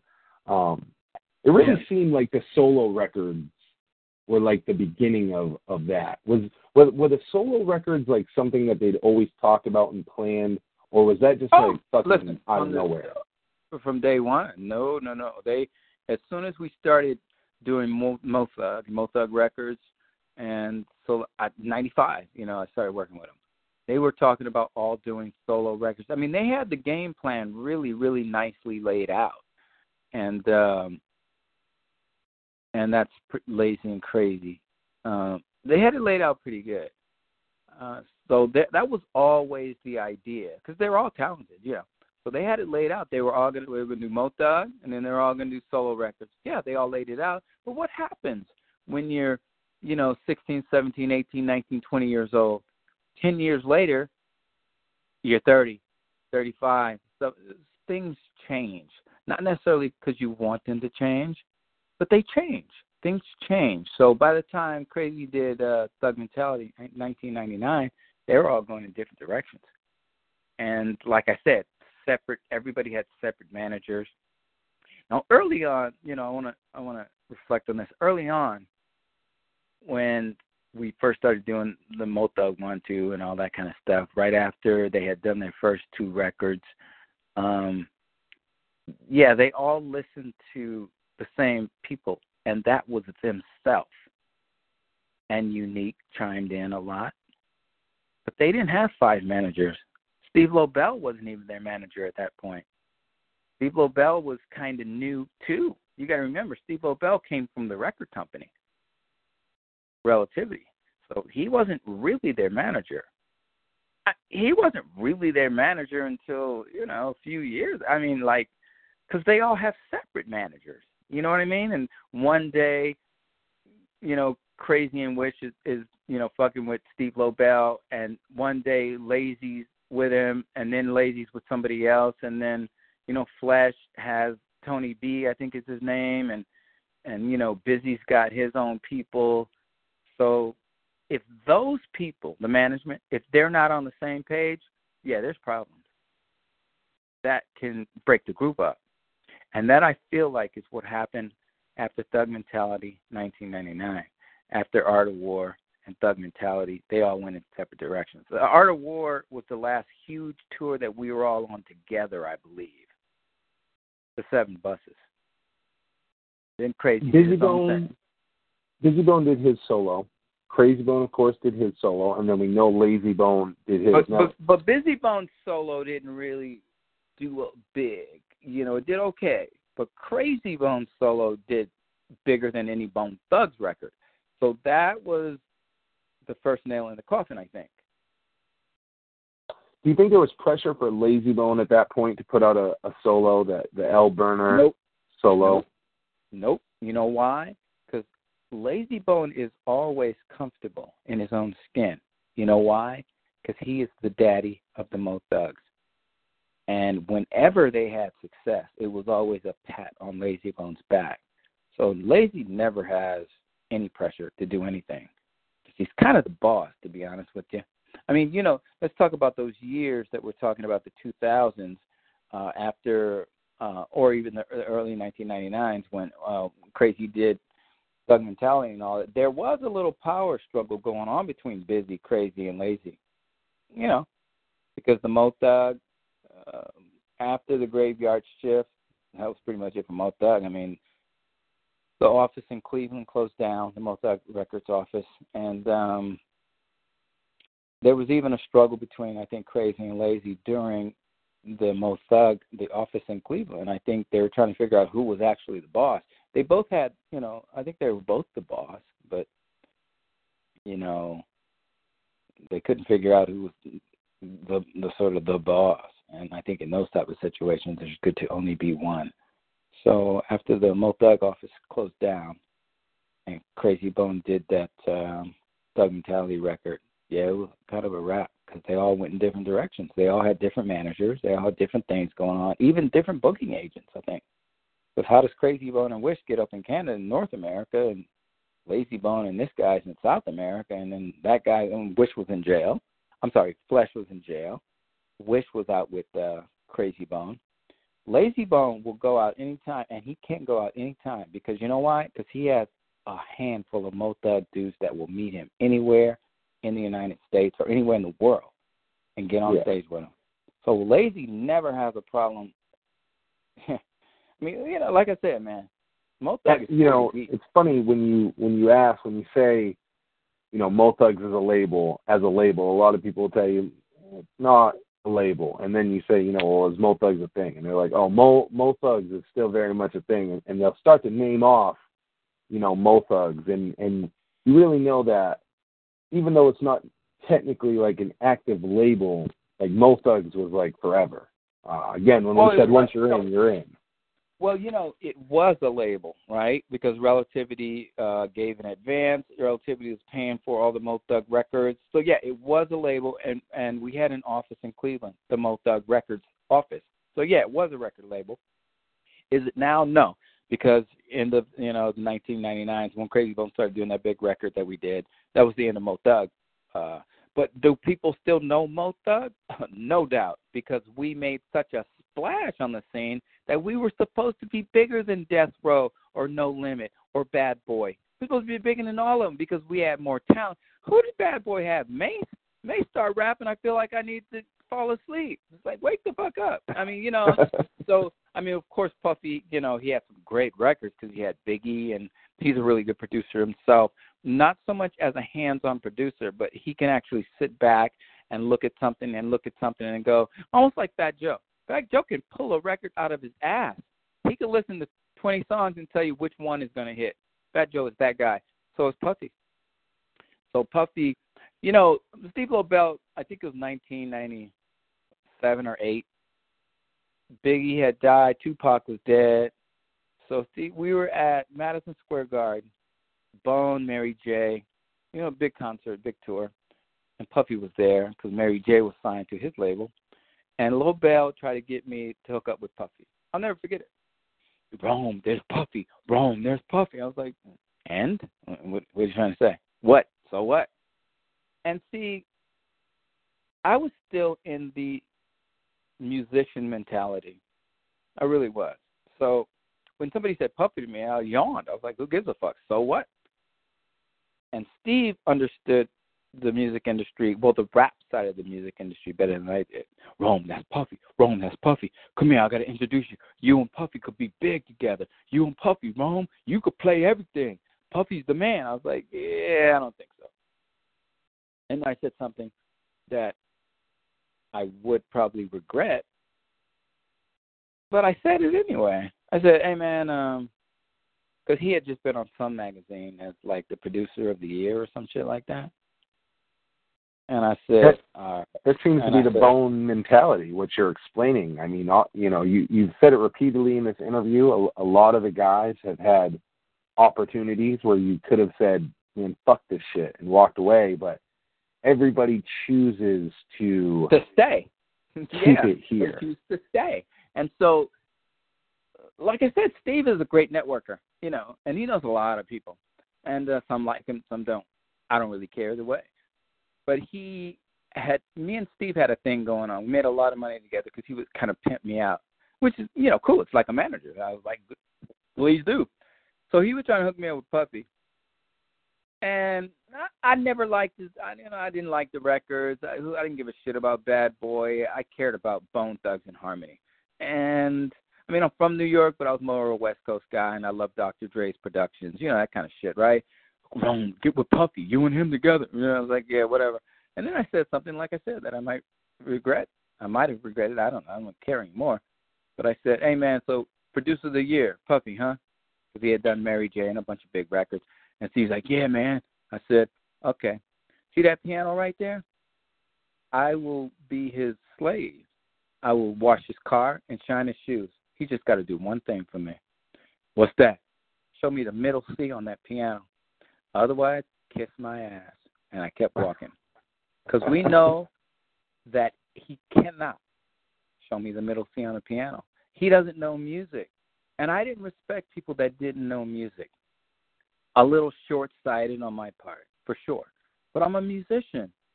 How are you going to say somebody's producer of the year and they can't play 4 chords on a piano or a guitar or even sing?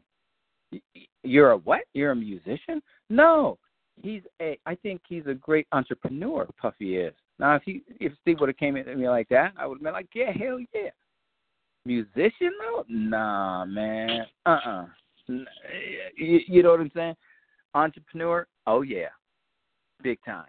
So you got DJ Khaled right now. He's killing it, right? DJ Khaled. And I don't know. I don't really, we the best music and all that shit. When I hear it, I just get a headache. So I'm like, I don't really care.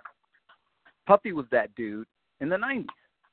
Yeah, that's how I sort of look at it. Puffy was we the best music, Big Mouth, sort of dancing around like Suge Knight said. If you want your producer or the owner of your label dancing around on stage, call Bad Boy. If you want to be a real artist, come to Death Row. And I was of that same mentality. So I wasn't really, I met Puffy, of course, talked to him, everything like that, and I wasn't really impressed or anything like that.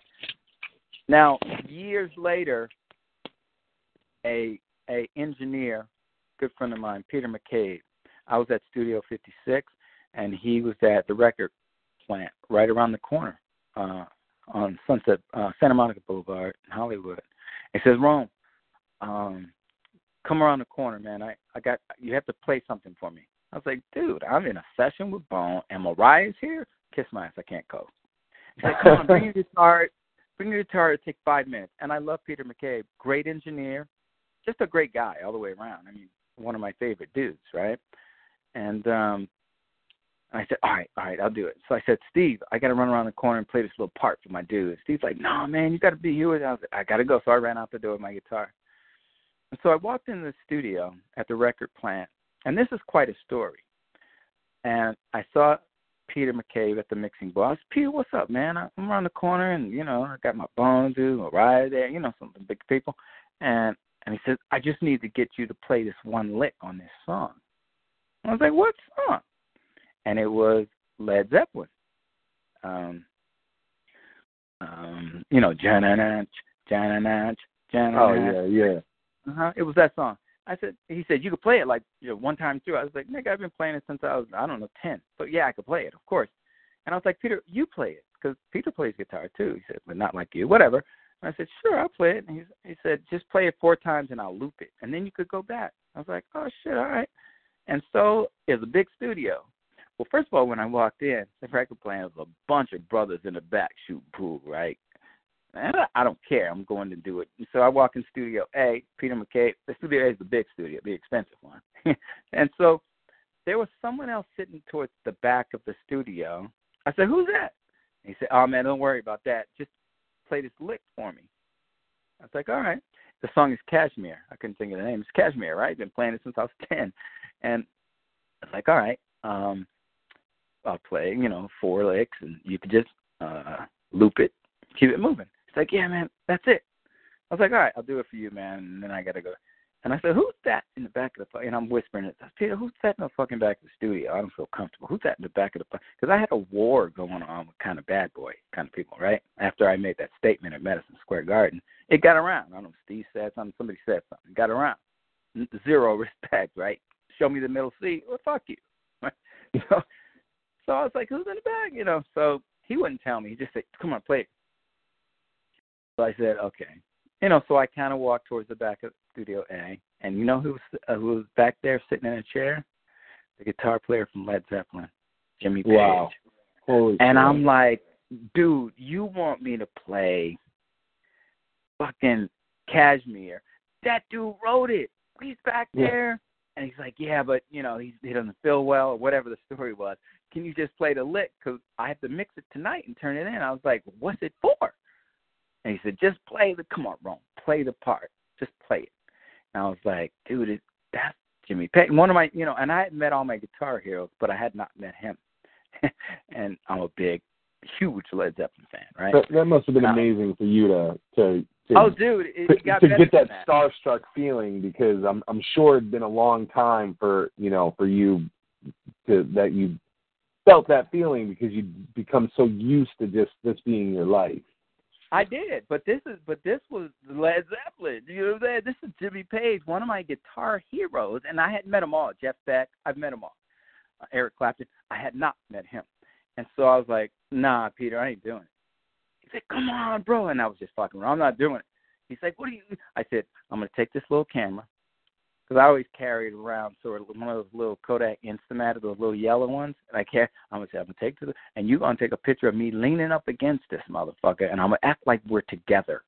And he was like, I don't know, he wasn't feeling well. We can say drunk. We can say whatever you want. I don't know. He was maybe on something. I don't know. I'm just telling you this. I said, Peter, this is what we're going to do. I'm going to lean up against this motherfucker like we together with my guitar and his, and you go take the picture, or else I'm not playing the fucking bit. Peter, it's a funny story. So he's like, okay, hurry up though. Lean, go, don't touch him though. And I was like, man, I'm gonna act like I'm with this motherfucker. So I gotta lean towards him. I got my guitar, and he's like, and he's not like, he's kind of slouched over, maybe like he was asleep or something. I don't know. And Peter took the picture. I said, okay, give me the camera. Oh no, I'll develop it. Give me the entire camera. Give me the whole fucking. He said, but I have other pictures on here. Well, fuck you. I'm going back to the studio. I'm going back around the corner. Give me the whole camera. So he did. He gave me the camera. And I said, all right, now I'll play. What you want me to play? And so I went up and I plugged in. I used to use a pod, a pod distortion box. So I plugged in and I played the little lick. Wasn't none, took less than a minute. I played Jen and I tuned my guitar to C, which is it's what's called an open C. Jimmy Page wrote that, what's called an open C. So I tuned it, played it. And that's probably where Peter had the problem trying to play it, because if you try to play Cashmere and you don't tune it right, it's going to sound not right. So I did it. I played it. It took, a minute. And so I played it. I was like, all right, man. I said, Peter, what's this shit for anyway? He says, man, it's just for some soundtrack. I don't really know what it's for. They don't tell me. They just pay me. I was like, shit, all right. And I was like, all right. But I wasn't asking for a dime, because that's my dude and whatever. I walked out of Studio A, and, it's a lot of smoke towards the back, towards the pool table. Some nigga rap, boom. I was like, shit. Because I didn't have no Mo Thug bodyguards or no Bone. And this was during the time where there was East Coast, West Coast shit. And, I don't know who's doing this. So, wrong. Is that wrong? And I was like, fuck. And I have nobody with me. I was like, God damn. And I'm like, and I had my favorite guitar with me. You see a lot of pictures with me with a blue guitar with me. It's a Paul Reed Smith. Carlos Santana gave me that guitar. He signed the back of it, and he gave it to me. Because I was up in, I don't know, near San Francisco, outside of San Francisco. A friend of mine said Santana was going to be playing. I went and I played at the club, and, we tore it up. Motherfucker gave me he signed it, right? So that's one of my favorite guitars. And so I'm like, and so there's a whole gang of dudes walking towards me. And like I said, I usually roll around with my mom. And there was none with me because I was just, and wrong. I was like, oh, shit. And I knew they were bad boy because I recognized a few of them. I was like, damn. So I'm thinking to myself, just don't break my fucking guitar because, go ahead and, hit me, whatever you're going to do. Ain't the first time I get beat up, won't be the last. So just don't break this guitar. But, niggas don't give a fuck who gave you that. They're going to break it. Yeah, if you're going to get ass with you get ass with them. So that crowd of guys moved up close to me. And I was like, yeah, what's up? Yeah, man, I just had to throw that down. Shit, I got to go back to 56. I got, Bone. I'm with Bone around the corner, 56.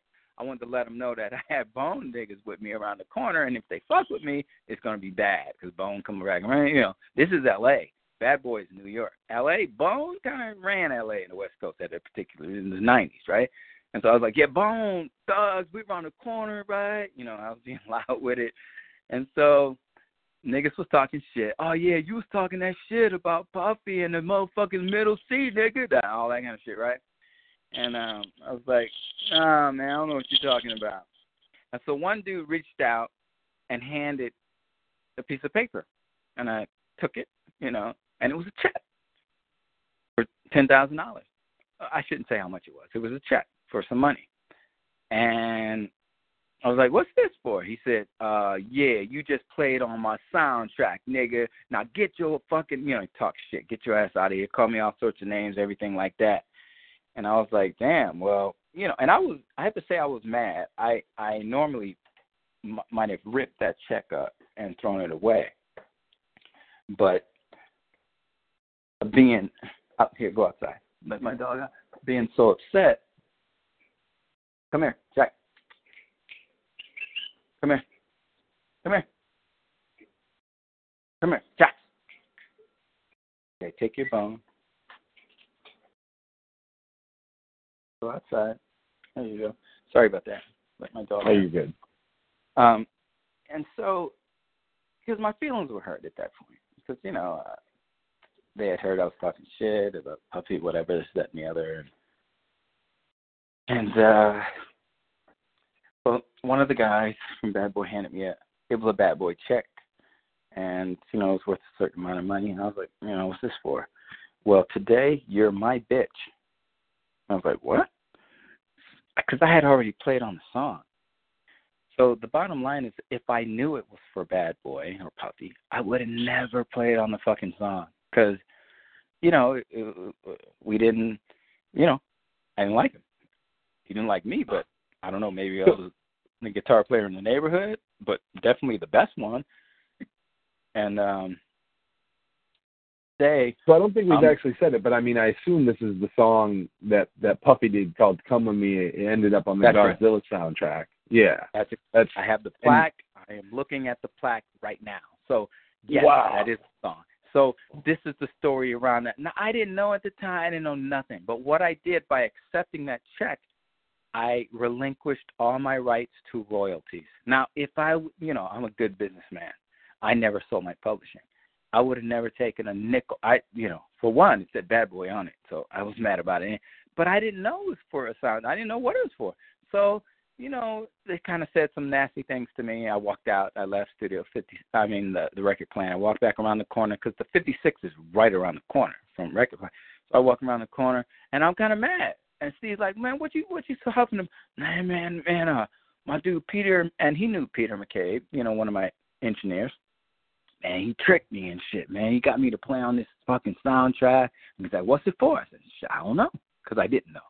And I said, look, and I got this. And Steve saw that check, and he's like, nigga, you was only gone for 3-4 minutes. I was like, whatever, man. It's just not worth it. I'm mad. And Steve said something that was very important. He said, well, shit, give me the check, then I'll cash it. I was like, well, I guess you're right. Maybe I should go ahead.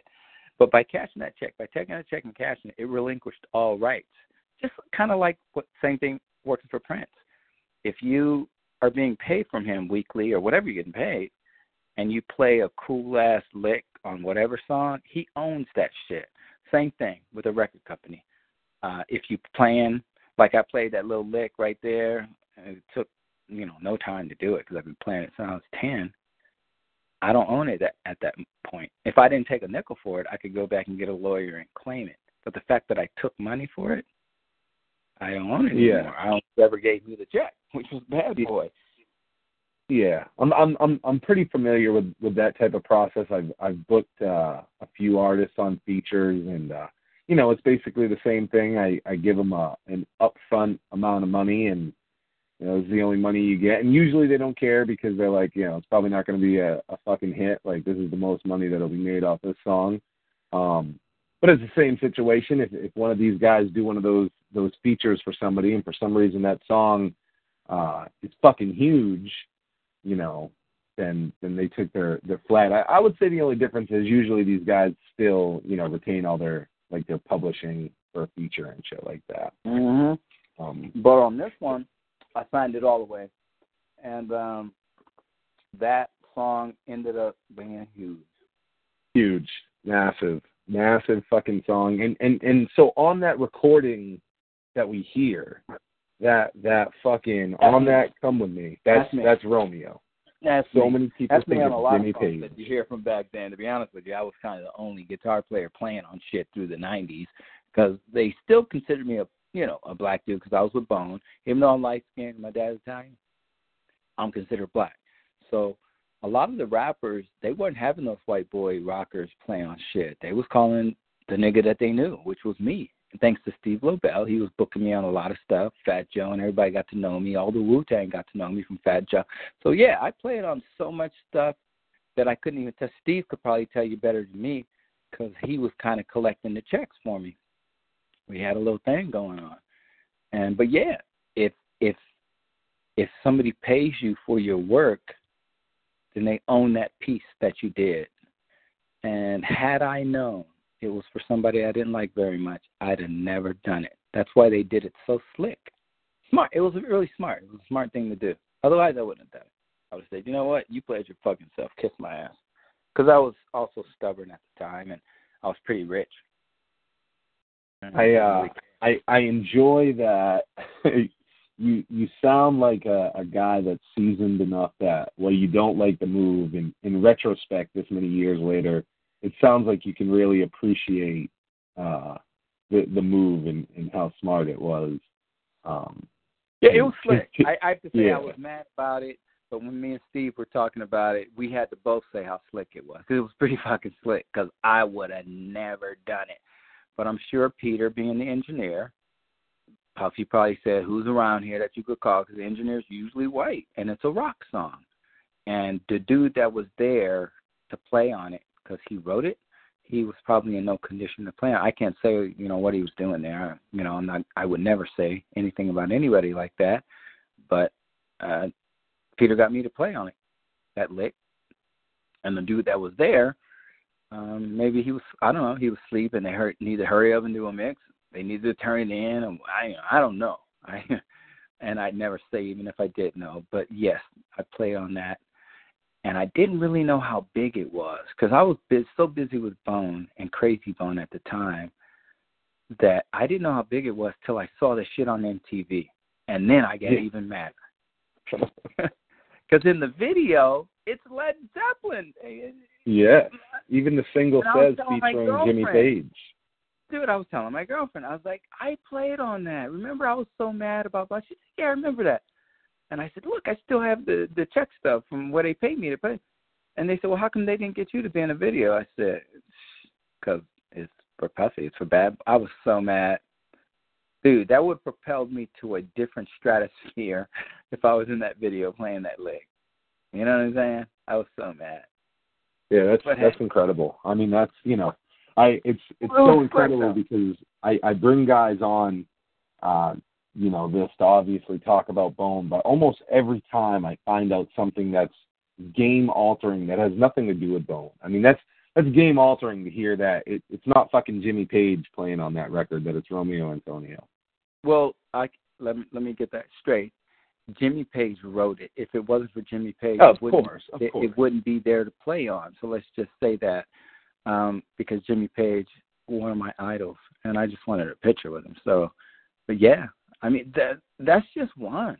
I have so many stories like that, man, that it's sickening. That, not sickening in a bad way. I mean, listen, I made plenty of money and I've done really, really well. So it's not sickening like that. But I don't know. Just imagine if that was me in that video. Is it hard sometimes to be, I guess, the uncredited success?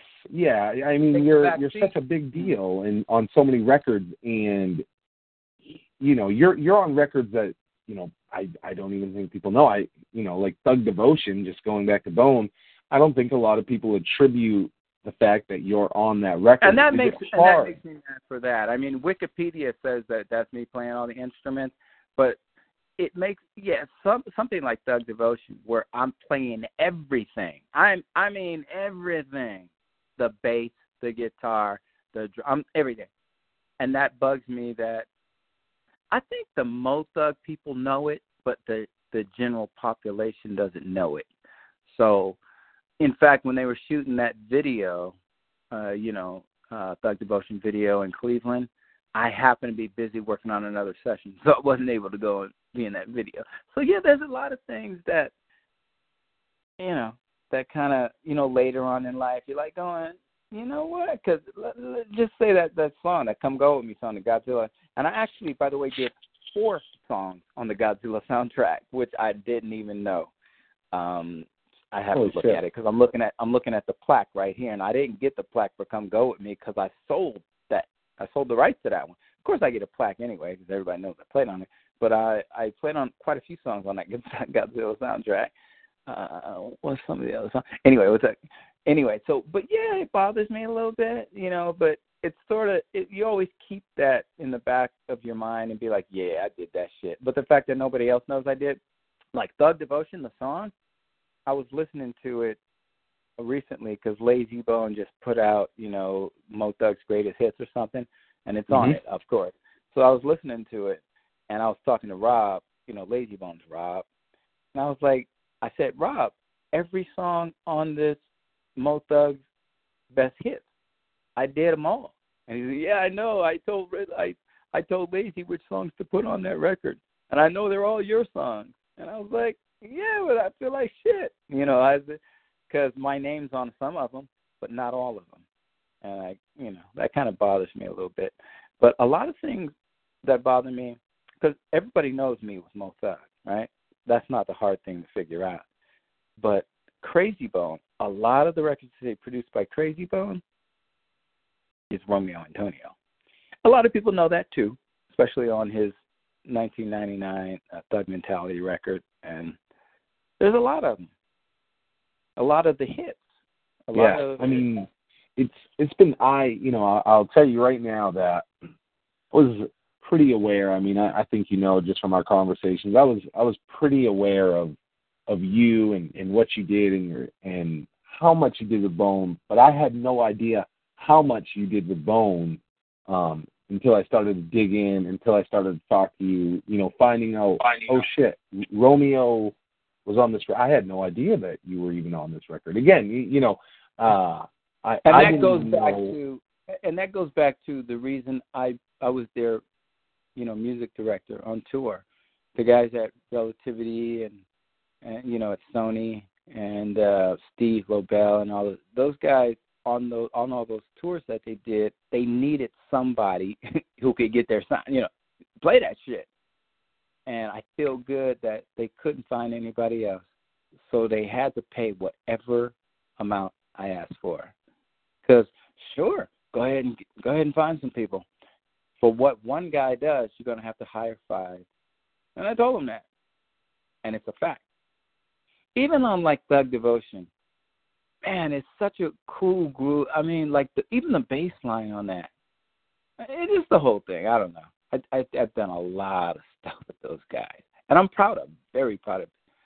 But I have to tell you, and this will be a shock to some people, with my eyes closed, sleep, I could play that shit. A lot of those songs that I produced were half sleep. Because when you're a musician, like a jazz musician, it's not hard to play. Like Crazy Bone would say, oh, you know that song, Thug Devotion? Earth, Wind, Fire? I was like, yeah, I've been playing it since I was 10. That's what I'm trying to get right here. I was like, all right. Go sit over there. Let me handle this shit for you. Me and the engineer. Input 1, bam, bam, bass line, guitar line. Yeah, everything. I mean, that's just how it was, and it was quick. And that's the other thing about it. People probably wouldn't know how fast I laid down. I would do 5 songs a night. That's how easy it was for me. And people probably wouldn't know that. Yeah, 5 a night on it. That's what I'm saying. We have so many songs that we never actually put out. Just me and Crazy Bones, so many songs. Me and the Mo Thugs, so many songs. Me and Lazy Bone, so many songs. Because 5 a night, as long as they were paying those invoices, shit, I get to the studio around 2, 3, 4 in the afternoon, go all night. Just fun. It was just fun. If you think about it, it wasn't like work. It was just fun. Let me change gears just a little bit because there's a couple things that I want to make sure that I get in before we wrap up. I got a couple more bone things, and then I actually have some specific questions about you. First, I was just looking at films you're involved with. Of course, the Bone ones stand out. I saw one that was kind of interesting to me that I wanted to ask about. I saw that you're connected to a film that looks possible for the future called BTNH Leatherface. Is that right? Yeah, Bone Thugs and Harmony Leatherface. Mm-hmm. Tell me about it. I think that's the first time I've ever seen anything about it. What that's is that? You know who Leatherface is, right? That's Crazy Bone. Yeah, That's his alter ego. And so that is an animated movie. And it's about Crazy Bone and his alter ego. And Leatherface, you know who Leatherface is. Halloween. Leatherface is a killer. Well, saw it off, called him Leatherface. How many times did Crazy Bone say that in lyrics? That's him. And so, I don't know, it was a couple of years ago, I was talking to some dudes from, like, DreamWorks or some animated thing, and they were like, you have a project you want to do, bro? I was like, yeah. And then I called Crazy. I was like, Leatherface, you want to do a Leatherface? And he's like, what you mean? I was like, animation. He's like, hell yeah. So that's how that came to be. And listen, it's at the infant stage because I haven't written it yet. I haven't planned it out or anything, but that is a animation about Crazy Bone, Leatherface. Hey, that's dope. I think that's something to be. I think that's something exciting for the fans. So I did just want to get that out there. Going right along with films that you're involved with. This is a big one. Sam Cooke biopic. I was hearing about that. I knew you were involved with it. I saw that there was a lot, and then it just kind of, I saw it go away. Is that something that we're still going to see come out? I know you were really, pushing that heavy for a minute.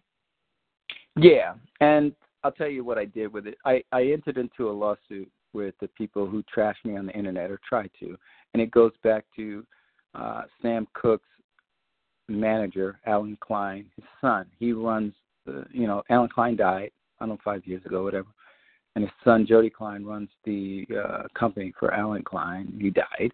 And so when they wrote in the Hollywood Reporter, also Rolling Stone did an interview. A lot of people, if you search it, you'll see. I did a lot of interviews with a lot of people because it's huge, because it's a murder mystery. Who killed, and by the way, I took it down because it was called Sam Cooke the Truth or some shit like that. But I took it, I had my agent and ICM take it down because that's not what I want. Who killed Sam Cooke? You're going to see that pop up. That's the title. Who killed Sam Cooke? And it's a murder mystery, and there are 4 suspects. Alan Klein, the manager, is only one of the suspects. So I'm not actually pointing the finger at him. So the best thing when you can do a murder mystery or a CSI type of thing is when you let the audience figure out who the killer is. So I have the 4 suspects, like one of the particular suspects, Sam Cooke, is on stage singing Another Saturday Night, and I ain't right.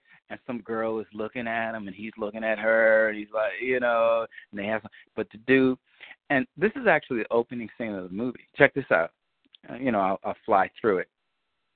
The opening scene of the movie is we're on stage. Sam Cooke's on stage. And you never want to do a whole song in a movie ever because you're going to lose your audience. They don't give a fuck. If they want to hear the whole song, they'll go buy the record, they'll download it, right?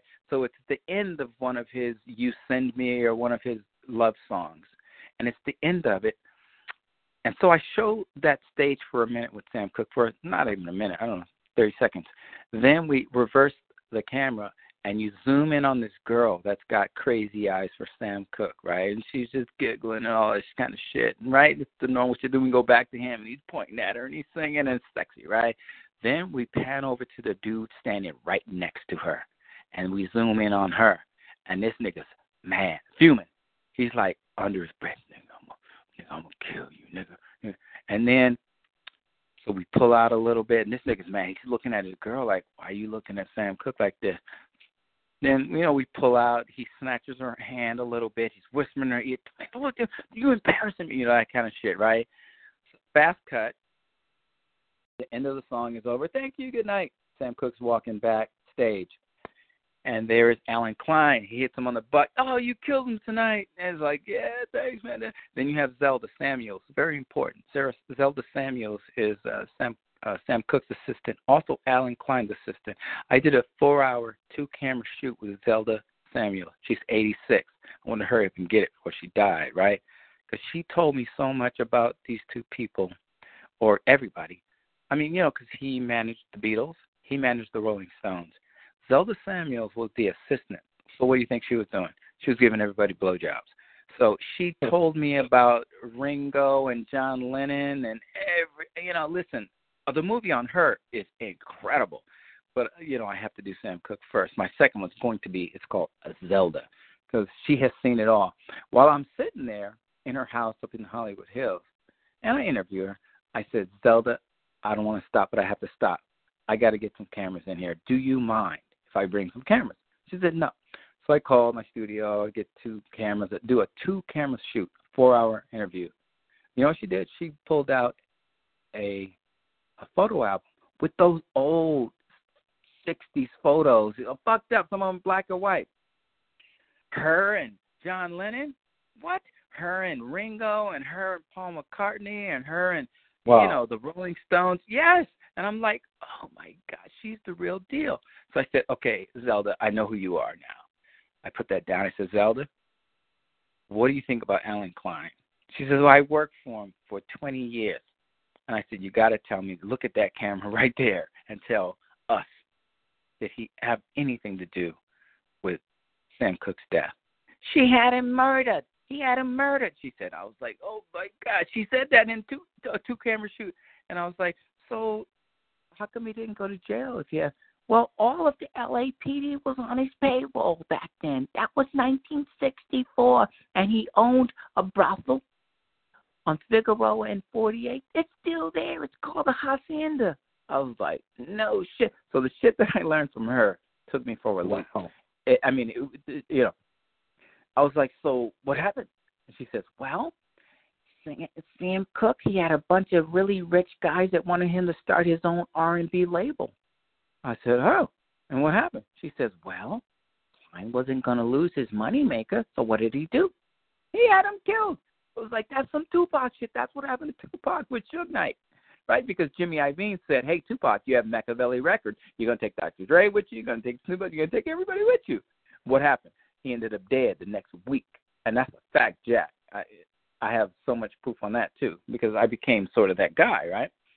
And so Zelda, I said, so what? Well, so he was at the diner down the street from this motel, which was a brothel, and he's having a bite to eat with this guy. This guy gave him $100,000. Back then, $100,000 in cash is probably like $10 million today. He gave him $100,000 in cash to start his own record label. So Sam Cooke always loved Alan Klein.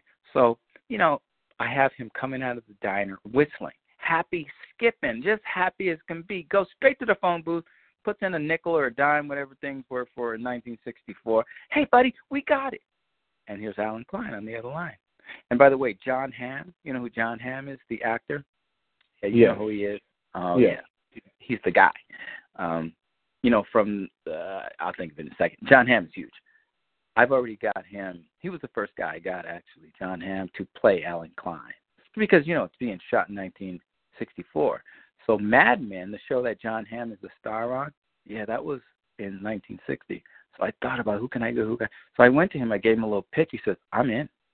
I got Clint Eastwood, Rob Reiner, everybody wants to direct it. This shit is huge, right? And it's because it's a true story. That's why it's so huge. It's like Clint Eastwood had just done American Sniper, which is a true story. And between the press, because the true American Sniper dude was shot by one of his, gun students. And that was going on. That trial was going on while the movie was being shot. So Clint Eastwood, cha-ching, cha-ching, right? That whole thing. And so I didn't know Clint Eastwood, but Billy Gerber, who was the president of Warner Brothers at one point, he works with Clint Eastwood, did Gran Torino with him. And I know Billy really, really well. And I said, hang on, where's my dog? I hear him. And I said, so he introduced me. I did a little pitch to him. I said, this is a true story. And I told him what it was. And I said, this guy killed this guy. And no, I don't want him in. He's going to tear everything up. Don't let him in unless I let him in, because I don't want him doing this. Hang on a second. Give. Come here. Come on. Yeah. Oh, he'll give it to me. Come on. Keep going. All right. Sorry about that. No, you're good. So, I gave him the little story, and I said, listen, this is a true story. This is what happened, blah, blah, blah, blah. And he says, wow, I'm in. Rob Reiner, he owns Castle Rock. Everybody wants to direct it. It's huge. So Zelda, she gives me the story, and she said, da-da-da, this happened, and right? So here we are. We open up. Sam Cooke's on stage. He walks backstage. There's a great show. Flash cut. We're in that diner where the guy gives him a lot of money. And he says, we want you to start, because Sam Cooke, if you can read about it, Sam Cooke had a lot of R&B female singers and male singers, and he was sort of grooming them to do their own records as a producer. Well, then he ended up dead. So I'm like, this stinks, right? And so after Zelda told me that, my sister's district attorney, and I started, doing a little snooping around. And I found 2 coroner's reports. Well, newsflash, you can only die once. So if there's 2 coroner's reports that was signed off by the chief of police at the time, there's a place called Parker Center, which is LAPD headquarters right now today. Well, it's called Parker Center because Chief Parker was the chief back then, and he signed both of them. And guess what? You can only die once. So if there's 2 coroner's reports, one of them says that he was beat to death. The other one says he was shot to death. Self-defense. Ooh, shit. The hooker, the woman that ran the brothel. I was gonna say they believe. I think on paper or something it says something about a hotel, right? Like not a brothel, and no, it's a hacienda. Killed by the. It's a hacienda. It's a hotel on 48th and Figueroa. It's still there. In fact, I went there. But back then, in the 60s, yes, it was a brothel, and it was run and owned and operated by Alan Klein, and LAPD was on the payroll, so they wouldn't bust it down, right? Just like a speakeasy back in the day. They had a brothel, same thing. Yeah. Well, so he calls his manager and says, I got it. I got the money. I can start my own label. We got it. Because in the whole movie, he shows nothing but love towards Alan Klein, even though there's a scene where Mick Jagger, they're in a bar, a smoke-filled bar, and Mick Jagger's complaining because Alan Klein's taking their money. It's a British accent, and I have him in the shadows so we don't have to cast for Mick Jagger. He's in the shadows. You see the smoke-filled room, because back in the 60s, everybody smoked, and they got the whiskey, and they're smoking and drinking this little jazz thing going on. Hey, we do the work, mate. We're on stage, da-da-da-da-da. And he's talking shit about his manager, right? And you know what Sam Cooke says? He says, hey, man, if it wasn't for Alan, then I'd still be in Mississippi singing in the church choir, and here I am, a superstar. So he always sort of stuck up for his manager, who then had him killed. The Beatles, the Rolling Stones, everybody hated him. I mean, Zelda told me all the stories, right? And so, so then I do a little investigation myself, 2.5 years to be exact, and I found all sorts of shit. Holy shit. Yeah. Yeah. Is there do you have a projected guesstimate as to when this may see the public eye, or is it still really next year? I'm still writing it because I'm actually writing it. Like it said in the article that Mary Krell Oishi was writing it or co-writing it with me, but she was too much of a nice writer, and I needed it to be more a matter of fact. I needed it to be more black, and she's very much an Asian writer, and she was too safe, so I actually fired her. And Trey Ellis, who wrote my book, he's a professor at Columbia University, and he wrote some big, he wrote Tuskegee Airmen, the book and the movie, and he wrote The Inkwell, the book and the movie, about Martha's Vineyards and, the black kids with the Kennedys at Martha's Vineyard. They only allowed them to play in one particular part of in Martha's Vineyards with the politicians' kids because they were black. And back then they could only play in one pond. And they used to call it the Inkwell because when they get in it, they were black and they would turn it color ink, right? That's what the Inkwell is about. And so he wants to write the screenplay for me, but, I'm still, seeing who I want. So far, I'm doing it myself, but I am going to have a huge writer write it and a huge director direct it. But the reason I took it down was, I sued the people. What I did was got a private investigator and said, who's talking shit about me on the internet? I've never stole a dime from anyone. And everybody that knows me knows that. I give dimes. I give people careers. I give them, I've made millions for people. And then it comes back to the girl that started talking shit on the internet, Gidget, whatever it is, and all that nastiness and all that shit. She runs a property management company. Well, guess what? Klein, that's what they own. They own property management. So I did my research, and he actually owns the stuff that she does management for. So he actually paid her to go online and some other girls talk shit about me because he actually threatened me. My partner, Mike De Lorenzo, I had him on a speakerphone. I don't care about getting threatened. It's like, yo, man, you know where my studio is. I'm in L.A. Just meet me at the corner. We'll fucking throw it down like a couple of motherfuckers, Let's get it. Of course, he ain't that kind of dude, So I, did a little this and that and the other. I did an IP search. My friends at LAPD did an IP search for me. You're usually not supposed to do an IP search unless you have a warrant. But I have some friends did IP search. Came back to the building in New York that it came from. Guess who owned that building? Yep, the client people. So at that point I got a lawyer and I sued for $30 million for defamation, libel, everything, and won. I won towards the end of last year, so it's still 3-4 months fresh, that kind of thing. So they gave him a certain amount of time to get it off the internet and all that kind of shit, or it's going to be more than $30 million. Problem is with that kind of stuff is, will I ever see the $30 million? I doubt it. Because, it goes into a lot trying to get it. Will they take that up the internet? They have to. Anyway, that's that story. And I'm just assuming, but I mean that pushback from the Klein family or whoever represented that shit talk. I mean that must have held up this considerably for a minute. Yeah, well, it did because you can't be in a lawsuit when you're trying to make a movie because. Like Warner Brothers, Castle Rock, Rob Reiner's Castle Rock, Clint Eastwood is Warner. They won't go forward with a production if you're in a legal lawsuit. That's why they did it, so that I would stop my making up the movie because he threatened me. He said, "Hey, if you make my father look like a killer, I'm going to ruin you." That's what he said. I was like, "Suck my dick, ruin this," And so he started a lawsuit. 2 years it took.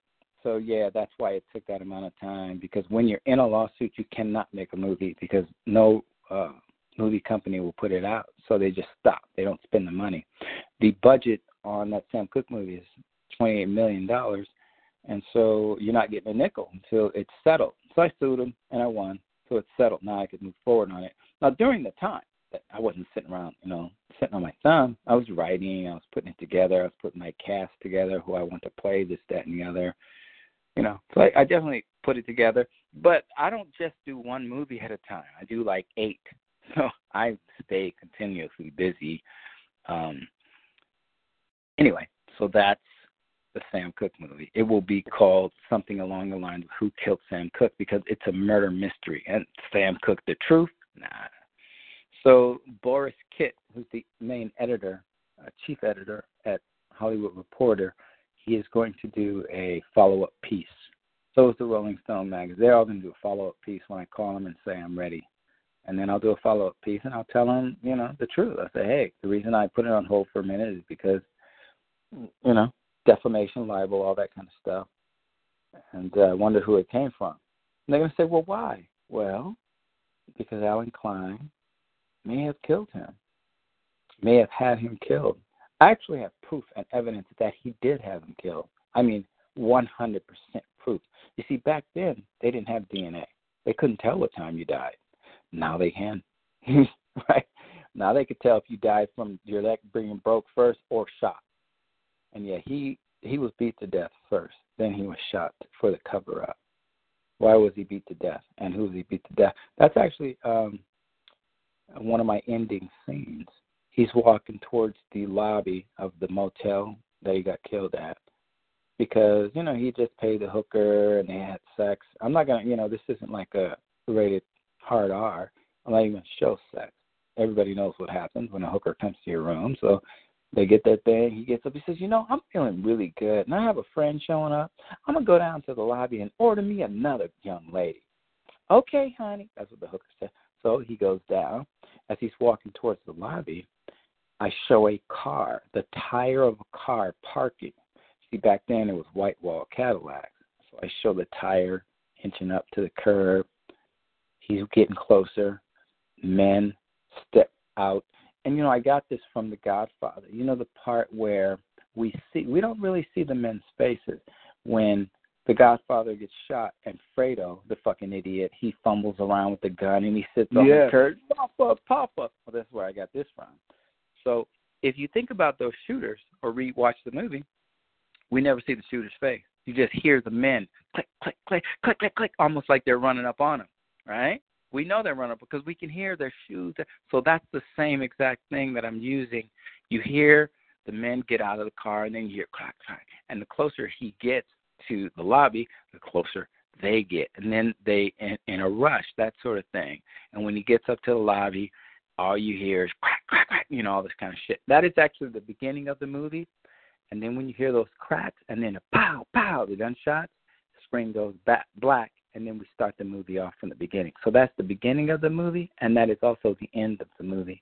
Anyway, I've been working on the thing for a couple of years. That's dope. I look forward to that.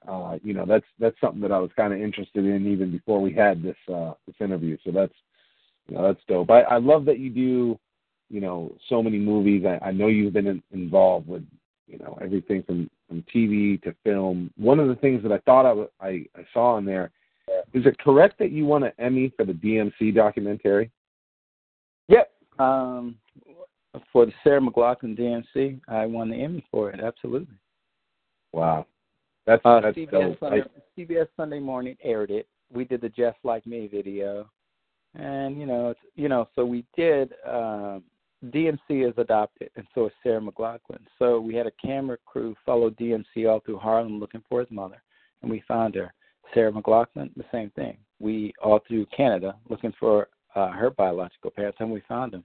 So, I made it into a little documentary, a movie, and, went around the circuit, won everything. And then CBS Sunday Morning picked it up, and they aired it. And so that's what the Emmy is for. Yeah, what won that? Working with, because when you go over your list, it's unbelievable. It's literally that you've worked with, fucking legends, and you've been very selective with your hip hop, and oh yeah, you work there. I'm gonna work with nothing but because, like I said, I didn't particularly like rap. So if I'm gonna work with some hip hop people, they're gonna be top notch. They gotta, And you gotta say, fucking DMC is top notch. How did that come about? Did Steve LaBelle set you up with that? How did you end up working with DMC and you worked so heavy on that Check Thugs and Rock and Roll album? I didn't just work on it. My label put it out. Roman Empire Records. Yeah, the Roman Empire. Yeah. I own Roman Empire, and WEA is we put it out through WEA, which is Warner.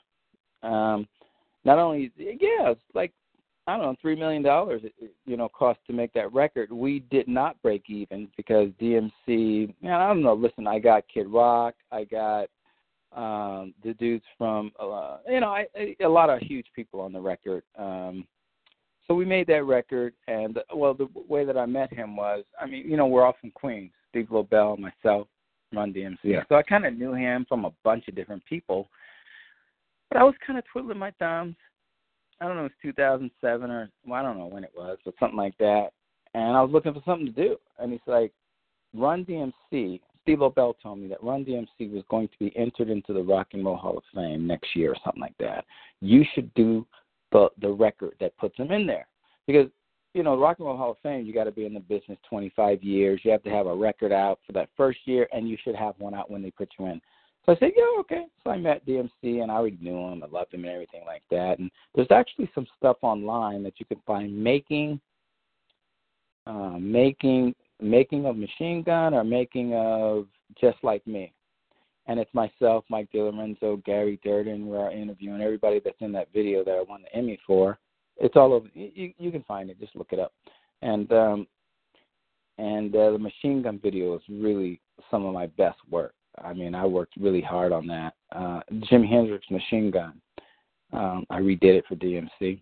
And so yeah, I knew him, but Steve Lobel really kind of hooked it up, set up the studio time for me at my studio, at the Backroom Studio. So I did that record, that album. Then I shot 3 videos, and then we went on tour, and we did Live 8 together with Aerosmith and Tommy Lee from Motley Crue, DMC, and my dude Gary Durden is singing, on it. I'm singing, and we toured. We did a nice tour through Canada, Europe, did all that shit, and we were killing it. But DMC was losing his voice right around. Well, he had already lost his voice throughout the entire recording process. It was really, really hard, like pulling teeth, and I hated that I was doing it. To be honest with you, I wished it was Busy, Crazy, or Lazy. But it was DMC. It was for his record. So I couldn't tour with Busy, Crazy, or Lazy on the Live 8 tour because it was on his record, Check Thugs and Rock and Roll. So I kind of had to do that. And he had voice problems and smoking crack. He lost his voice. And anyway, so we toured, a huge tour through Live 8, Canada, Europe, did all that kind of shit. Like I said, for you, when you're working, is it kind of, the same process? I'm Romeo. I know what the fuck I'm doing. I can make it happen. Or was it considerably different having to work with DMC versus, you obviously have a very cohesive, easy working relationship with, Bone? It was exactly the same because DMC already knew me, and he had already been in the studio with me and Bone Thugs and Harmony because they're very close. They all know each other from Steve and from this person and that person. So he had been to the studio. So Reverend Run, they'd all been to the studio and saw me working with Bone and all that kind of stuff. Had a lot to do with him saying, yes, I want Romeo to produce and do this record because we're about to go in the Rock and Roll Hall of Fame. And so he already knew how I got down. So, yeah, man, it's and that's a fun record, man. I got Paris Hilton on a song called Freaky Chick, or yeah, she's a freaky chick. I'm singing it. Paris is on this little part in it, just sounding super sexy, and I have Korn on it. Listen, it's a good record. Except our lead vocalist DMC was losing his voice, and he sounds terrible on the record. I did what I could. The production on it is the shit. It's impeccable. Because I was like, this shit is the Rock and Roll Hall of Fame. Yeah, they're going to hear this shit, right? And they did, Then the following year, Run DMC went in the Rock and Roll Hall of Fame, and I went with them because I did that record. And it's a dope record, and it was good. It came out, 2006. So it's obviously, well was after it 6 or 7? 6 or 7? Yeah, it came out actually March of 2006. I don't even remember, but I know that we ended up doing that tour, the Live 8 tour in 07, I think. I'm not sure because I did a bunch of videos. And listen, back then I still spent a lot of money. I spent like $3 million, because I got two jets, G5s, picked up the East Coast crew, picked up the West Coast crew, And I was actually in Seattle because I own a pretty big property in Seattle. And Gary got on the plane in L.A. and Burbank, and because he lives in L.A. And so, and they all lived on the East Coast, and his management was in Boston. So I got a couple of G5s. I mean, it was pretty expensive, and I didn't make it back. I mean, I did get an Emmy Award, which I'm happy about, but the record didn't do that well, only because I really think that I think the songs were good, but his vocals were just completely shot. So yeah, he was, like you said, he was past losing, his voice. I mean, Run DMC itself had been over for a long time. They had a little comeback in like 2001 where they tried it. And I mean, what I do think is unique about that project is, Rev Run is also on it, and it's one of the last, Run DMC tracks. No, it is the last. They didn't get that was it because Rev Run, the reference, he was like, this is it, and he only did that as a favor. He wasn't going to get on it. And I said, man, I need you. And Steve Lobel did a lot of work for me, heavy lifting. And I said, Steve, you give me this shit. I'm $3 million in the hole. I need Reverend Run. I need Run DMC I need all of them. Jam Master Jay died, and that was one of Steve's good friends. So, but I did use a Jam Master Jay track, the one that says Jason Mizell on it. That's Jam Master Jay. And I think it's on Freaky Chick, actually, with Paris. And so, yeah, I mean, I did the record. I was kind of mad about it because I didn't know what kind of shape DMC was in, like vocally. And, I mean, he was healthy otherwise because he worked out at the gym and stuff, but our tour was very limited because he couldn't handle it. We got to Canada, we went to Europe, Paris, his voice was gone. So I was really mad. I was so mad. And I had Aerosmith on tour with me, and I had the Cars, my rhythm guitar, and I was playing lead guitar, and I had Gary Durden singing all, the Steven Tyler parts, which I have to tell you, Gary Durden fucked Steven Tyler up. And so, like on Walk This Way and all that. It's unfortunate that he vocally wasn't there because, like you said, at that time, physically, DMC was very fit. I mean, especially in comparison to, like, if you look at the condition like Run was in compared to, like, DMC at that time. I mean, well, DMC, he had a top 10. DMC had a top 10 nutrition book, and he was worked out. He was in huge shape. I mean, he had guns on him. The dude had a top 10, bestseller workout book, but his voice didn't hold up. So I don't care what kind of shape your body's in. You could bench press the guitar player and the drummer at the same time. If your voice ain't working, guess what? No more tour. So we cut it. I think it was Paris was our last one, and I had fucking got some G5s. I mean, I own stock in a company called Best Jets because I used them in a movie I did called Pizza with Bullets, and because I advertised them and stuff, and they gave me stock in the company, and I said, okay, so I can have my jets wherever I go. I just have to pay for the fuel, so that was cool. That's awesome. Yeah, I still got that. I mean, it is what it is. But I was upset that we couldn't continue because we were going all through Europe and coming back, and our last dates were at like Madison Square Garden. It was going to be huge, and his voice didn't. And I was so mad at Steve. I didn't talk to Steve Lobel. I didn't talk to him for like a year. I was like, Steve, I am negative $3 million because of you. And he's like, man, it's the best shit you did. Shut up. You just won an Emmy. I was like, well, I guess you're right. It is Run DMC and Aerosmith and Motley Crue. Yeah, it's amazing. I mean, again, your career is absolutely amazing when you look at Prince to Run DMC, everything in between. I mean, everything in between. That's incredible to be able to say that you have made and someday will leave one hell of a legacy. Two more questions. Listen, as long as you want, I'm good. I'm actually chilling. I'm at the crib. I let my dog in. My wife is I'm in L.A. She's in Washington at our our ranch house up there. So I got all night, and so I'm good. I think over the years, and maybe this is, specific to Bone, but, I don't think so. I think with any entertainer, especially as we've covered, you're involved with a lot. The less shit you're involved with, the less shit people will say. The more shit you're involved with, the more shit people will say. Are there any rumors about you that you want to address for the fans and clear up? Hell yeah. I mean, well, the thing that bothered me the most is people don't usually talk shit about me on the internet.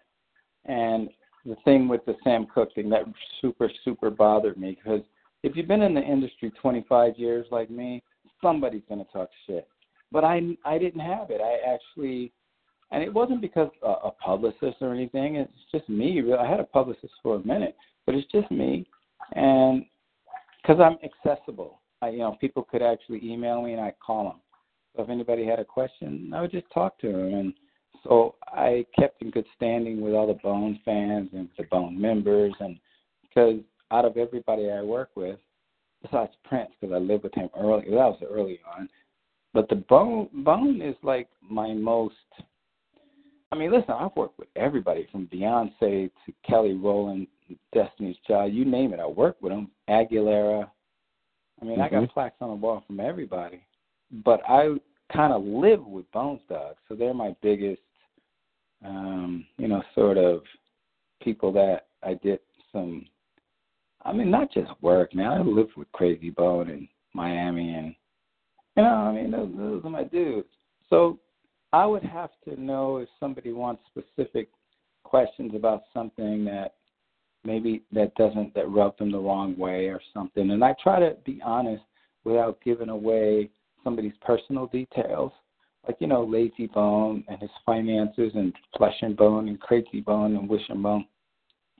All their finances and their situations should be private to them. So I'll never talk about that to fans or anybody, actually.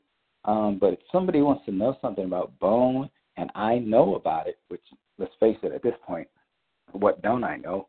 And, being with him so long, or anybody, I mean, Unique is a great guy. A lot of people didn't like Unique for the years that we were doing Mo Thug stuff because they felt like he wasn't down with it.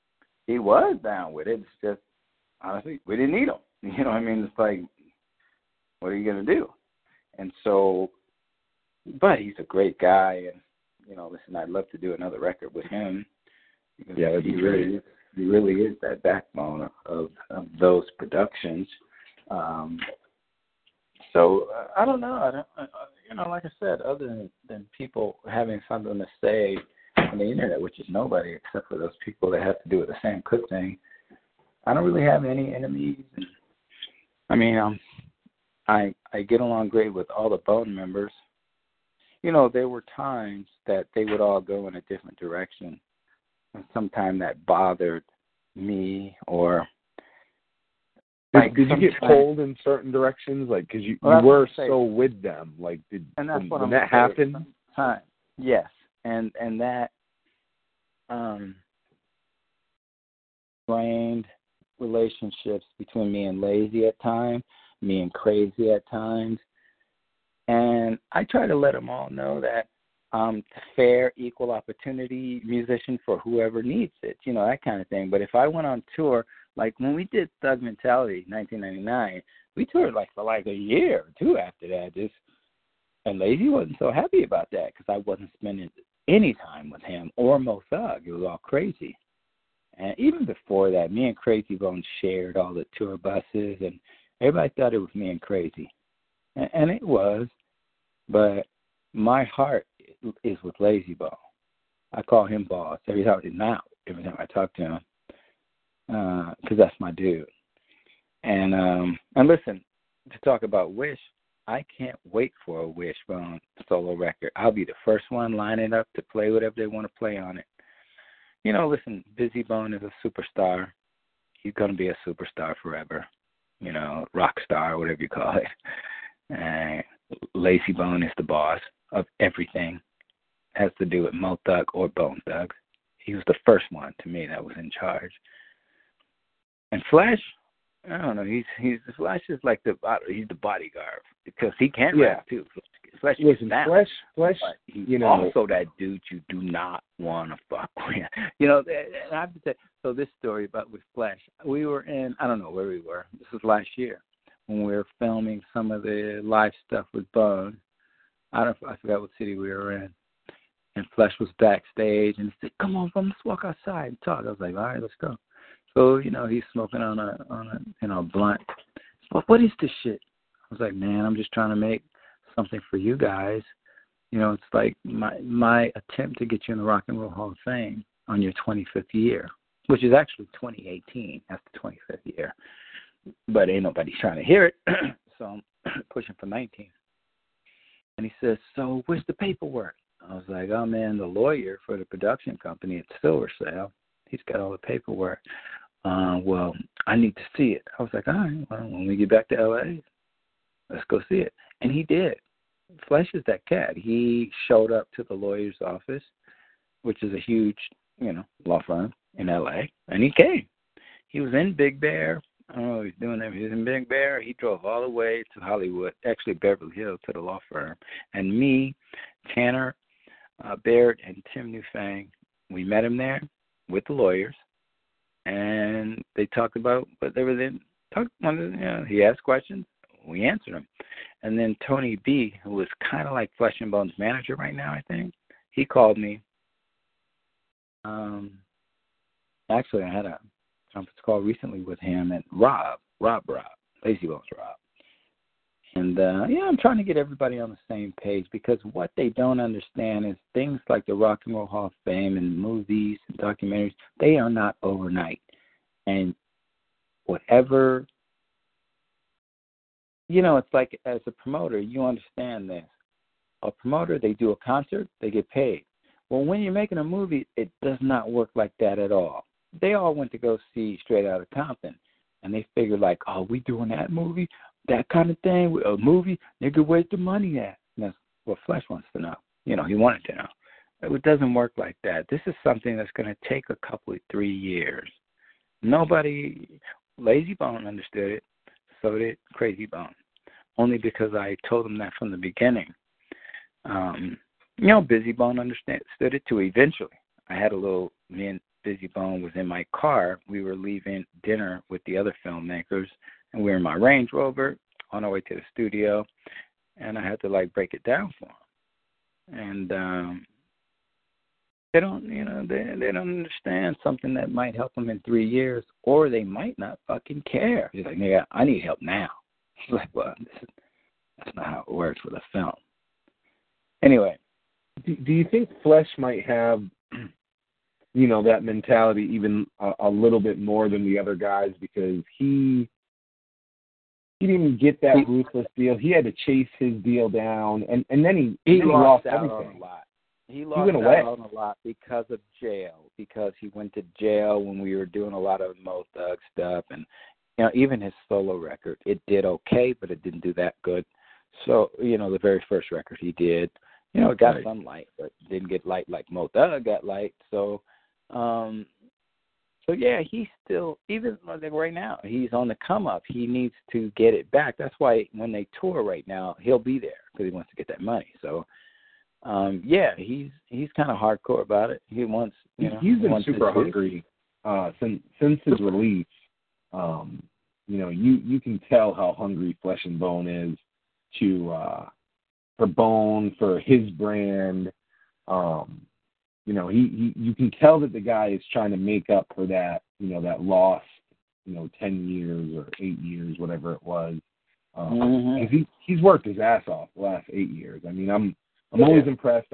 I outright say he's not my favorite Bone member. Sometimes I love what he does. Sometimes he switches up his fucking sound, and I can't deal with it. But I always respect, Stack has hustle. I think he knows, and the jail thing let him know, like, hey, this can all go away tomorrow, motherfucker. Like, we got to get everything we can right now, every fucking day.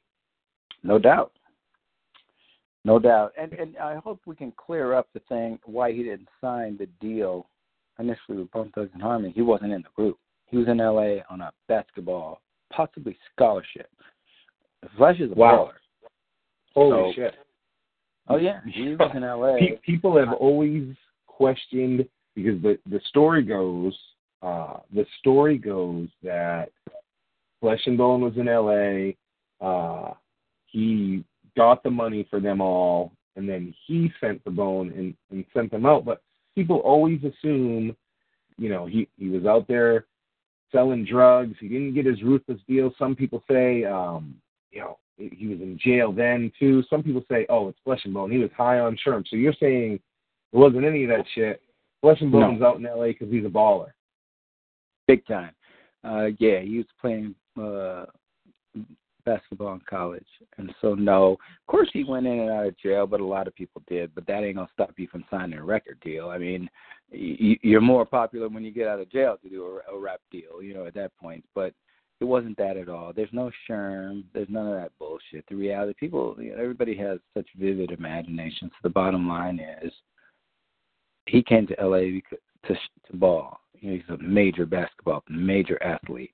I mean, he's the tallest one. I mean, I like that more. I honestly, I like knowing that more about the guy, that he didn't miss out on his ruthless shit because of drugs or jail. I like knowing that he was already in L.A. with a plan. It sounds like Flesh was going to be successful no matter fucking what. Like, he does sound like a really driven, hard-working guy. Yep.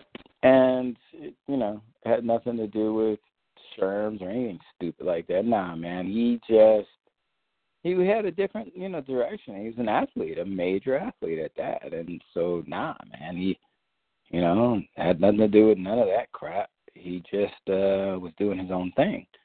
And then, at what point did he say, hey, I'm going to be in this motherfucking Bone Thugs thing, man? I mean, this must have been after they'd already signed. And yeah, well, he was always around, but he didn't want to sign a deal because he's a baller. If you sign with some company, you can't go and play for a college. That's, So he didn't sign because he was a baller, and Bone started blowing up. He's always around. You can see him around in photos and stuff, even with, I think, that famous photo with all the Bone guys at a studio with Pac or Biggie. He's around, but he had a different thing going on. I mean, by then, of course, he was in the group by then, but he didn't sign the initial contract. Didn't have nothing to do with drugs or sherm or some stupid shit like that. He was just busy. He was doing other things. He had a different thing going on in his life. He was a baller. I mean, a real baller. I mean, a lot of people wish they could play like him, to be honest with you. He's a real baller. I seen him play. This dude was slam dunking on. This dude was a dunking on niggas left, right, and center. And so, yeah, he joined. That's amazing. Well, he always was kind of in the group, but he really got with them after, because they had First of the Month, Thuggish Ruggish Bone. They started really like blowing the fuck up. And his brother Lazy was like, "Yeah, man, you need to come do this with us." Because he's on Creeping on a Come Up. I mean, even to the point that you got the picture of Bone, but then they put Flesh's, and I think that's what also leads to people saying he must have been in jail. He wasn't there for that photo shoot, because the Creeping on a Come Up cover is odd. It's got the 4 members of Bone, and then you got this big picture of fucking Flesh in it, and he's on some songs, he's not on some songs, almost like you're saying he was there, but he wasn't really there. So that's always been, the mystery of that. Now, he did end up on Def Jam, and that was a big deal, especially at that time. Def Jam's kind of whatever now, but at that time, Def Jam was huge at the time. And by the way, let's just jump really back to Archie Blaine and Too True, Jazz and Brina. They were signed to Def Jam. Lazy Bone said, "No, you need to come with us and do Mo Thug," and they did.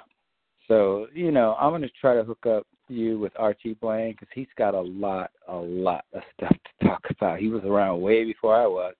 In fact, he helped do Bone Thugs and Harmonies, the demo, that the one they gave the Eazy-E. Yeah, Archie, in his basement. So he's got a lot of stuff to say. We actually got Archie lined up to come on. One of the big things that we talk about a lot on the show is the Faces of Death record that they created before they were with Eazy-E. Archie had a lot to do with that. We actually just had on one of the executive producers named Kay Chill, who grew up with Bone and told us a lot about Bone. And we are set to have Archie on. Like I said, we're set to have Bobby on. I wanted to let you know too that everyone has been keeping track of our conversation because I've been posting about it. Everybody from DJ Unique to Archie to Bobby Jones. And I wanted to let you know that Mohart just shouted you out and said, yo, make sure to tell Romeo I said what's up. So that just happened on social media. My social media has really been buzzing with all these guys that that seem to be really excited just to know that you're doing this. That's great, man, because I love these guys, and Mo Thug is a family, and I'm a part of that family. So, whoever hits you up, tell them during our interview, I said it's all love with all those guys, and, I'll be in Cleveland in a couple of weeks, and I would love to see them, and, some are doing better than others, and if I could help the other ones do better, it's not called a handout, it's a hand up. If I can help them do better, I will. Because, give Archie my love, man. I love Archie Blaine. And Bobby as well. Bobby, and you'll hear the conversation. Bobby is a much more slick conversation. He's very smart. Archie's a hood conversation. Not saying he's not smart, but he's a hood smart. But Archie's going to give you a lot more background than Bobby can all day. I learned so much from Archie not about music, but about Bone Thugs-n-Harmony, because you got to remember when I came in the studio, I didn't know who they were. So the person that schooled me up on them was Archie and Bobby. But Archie came up with them. Archie... Yeah. We know that Archie literally recorded the very first, Bone Thug shit, ever, before they even got to the studio. And also, he's going to say this, they were signed to him. Archie was the man. He's the only one that had the recording equipment. So, let him tell that story, because I don't really know it as well as he does, obviously. But the stuff that he told me, early on, he's like, yeah, man, I did that first demo that got him. I was like, really? Back then I didn't really give a shit. I was like, oh, cool, whatever. I guess, I don't know. But Archie is the one that got Too True with Def Jam, and he had a lot to do with getting Flesh to talk to the right people. Archie knew a lot of people. I mean a lot of people. I'm talking from Andre 3000 to, what's his name? What's the kid at Def Jam, the guy who owns it? The short guy with the glasses with the cap in his teeth that was married to Janet Jackson? Oh, yeah, I know who you're talking about. The head, the guy that owns it. His father was a huge executive. He was married to Janet Jackson. It'll come to me in a second. But Archie I can see it. Archie knew everybody. Archie had to hook up with everybody. And do you know? And I'll ask Archie this question as well. But do you know what happened as far as Too True with Def Jam? I assume that was prior to Mo Thugs. I know exactly what happened. Me and Archie talked about it 2 weeks ago when we were talking about somebody called Relativity. Oh, it was me. We talked about that. He told me. We were on the phone for 3-4 hours. I said, so if they was with Def Jam, what happened? He said, man, my nigga Lay said, bring him to Mo Thugs. And I did. That's what, nothing big happened. They left Def Jam to go with Mo Thugs because Lazy was his dude. That's solid. Yeah, that's real solid. That's what happened. Because they were actually it's deeper than that. Come on, what's the guy's name? With the gap in his teeth, the little short dude who runs Def Jam. He was married to Janet Jackson. It'll come to me. So Archie knew him really well, and he said, okay, I got Too True. And he said, all right, man, well, I'm going to put this first girl's record out, and then we'll do Too True. Well, who was that girl? That girl was, what's her fucking name? Huge. I mean, became so huge. Everybody around this situation became so fucking huge. Let me see here. My battery. Let me see. Let me look up Def Jam. I'm trying to think of everybody that was married to Janet. James DeBarge, is that who you're... Nope. You'll know his name when I say it. He was the guy at Def Jam.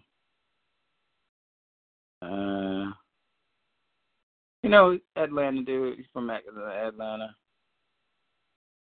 Let's see here. So their record was stalled at Def Jam, and so Archie said, well, let me out of the deal so I can go with my niggas Bone, the Mo Thug, and so he let him out the deal, and they went to Bone Thug. So let me look it up here. Wow. That's crazy. It's crazy to think how Too True's life may have been different if they would have, they may have released with Def Jam. It was very different and very different.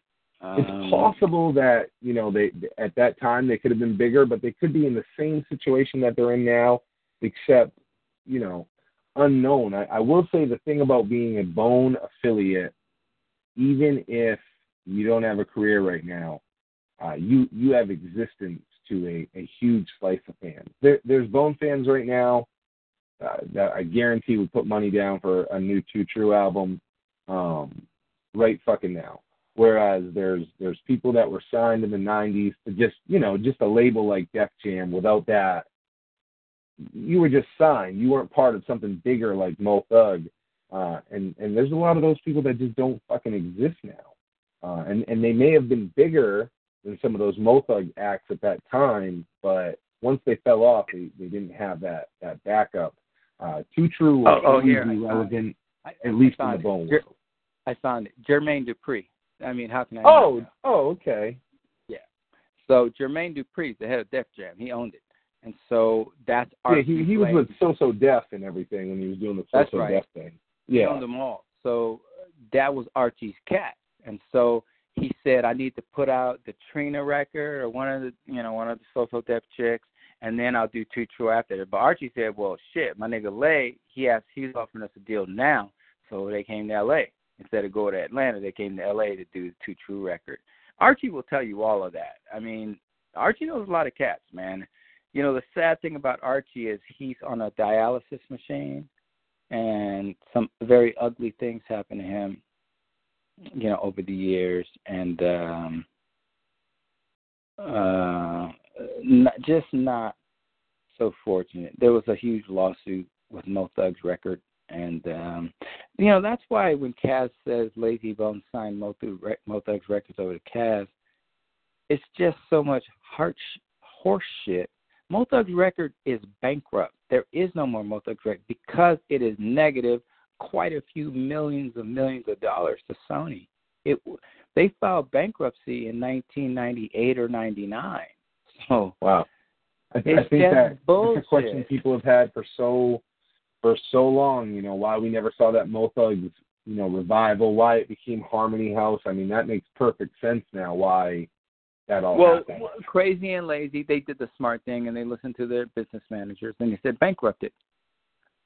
Because everybody was wanting money, and they said, okay, well, let's bankrupt, and they bankrupted it. So, it's on the books, and Archie Blaine actually has the actual documents because Archie Blaine was in court with them.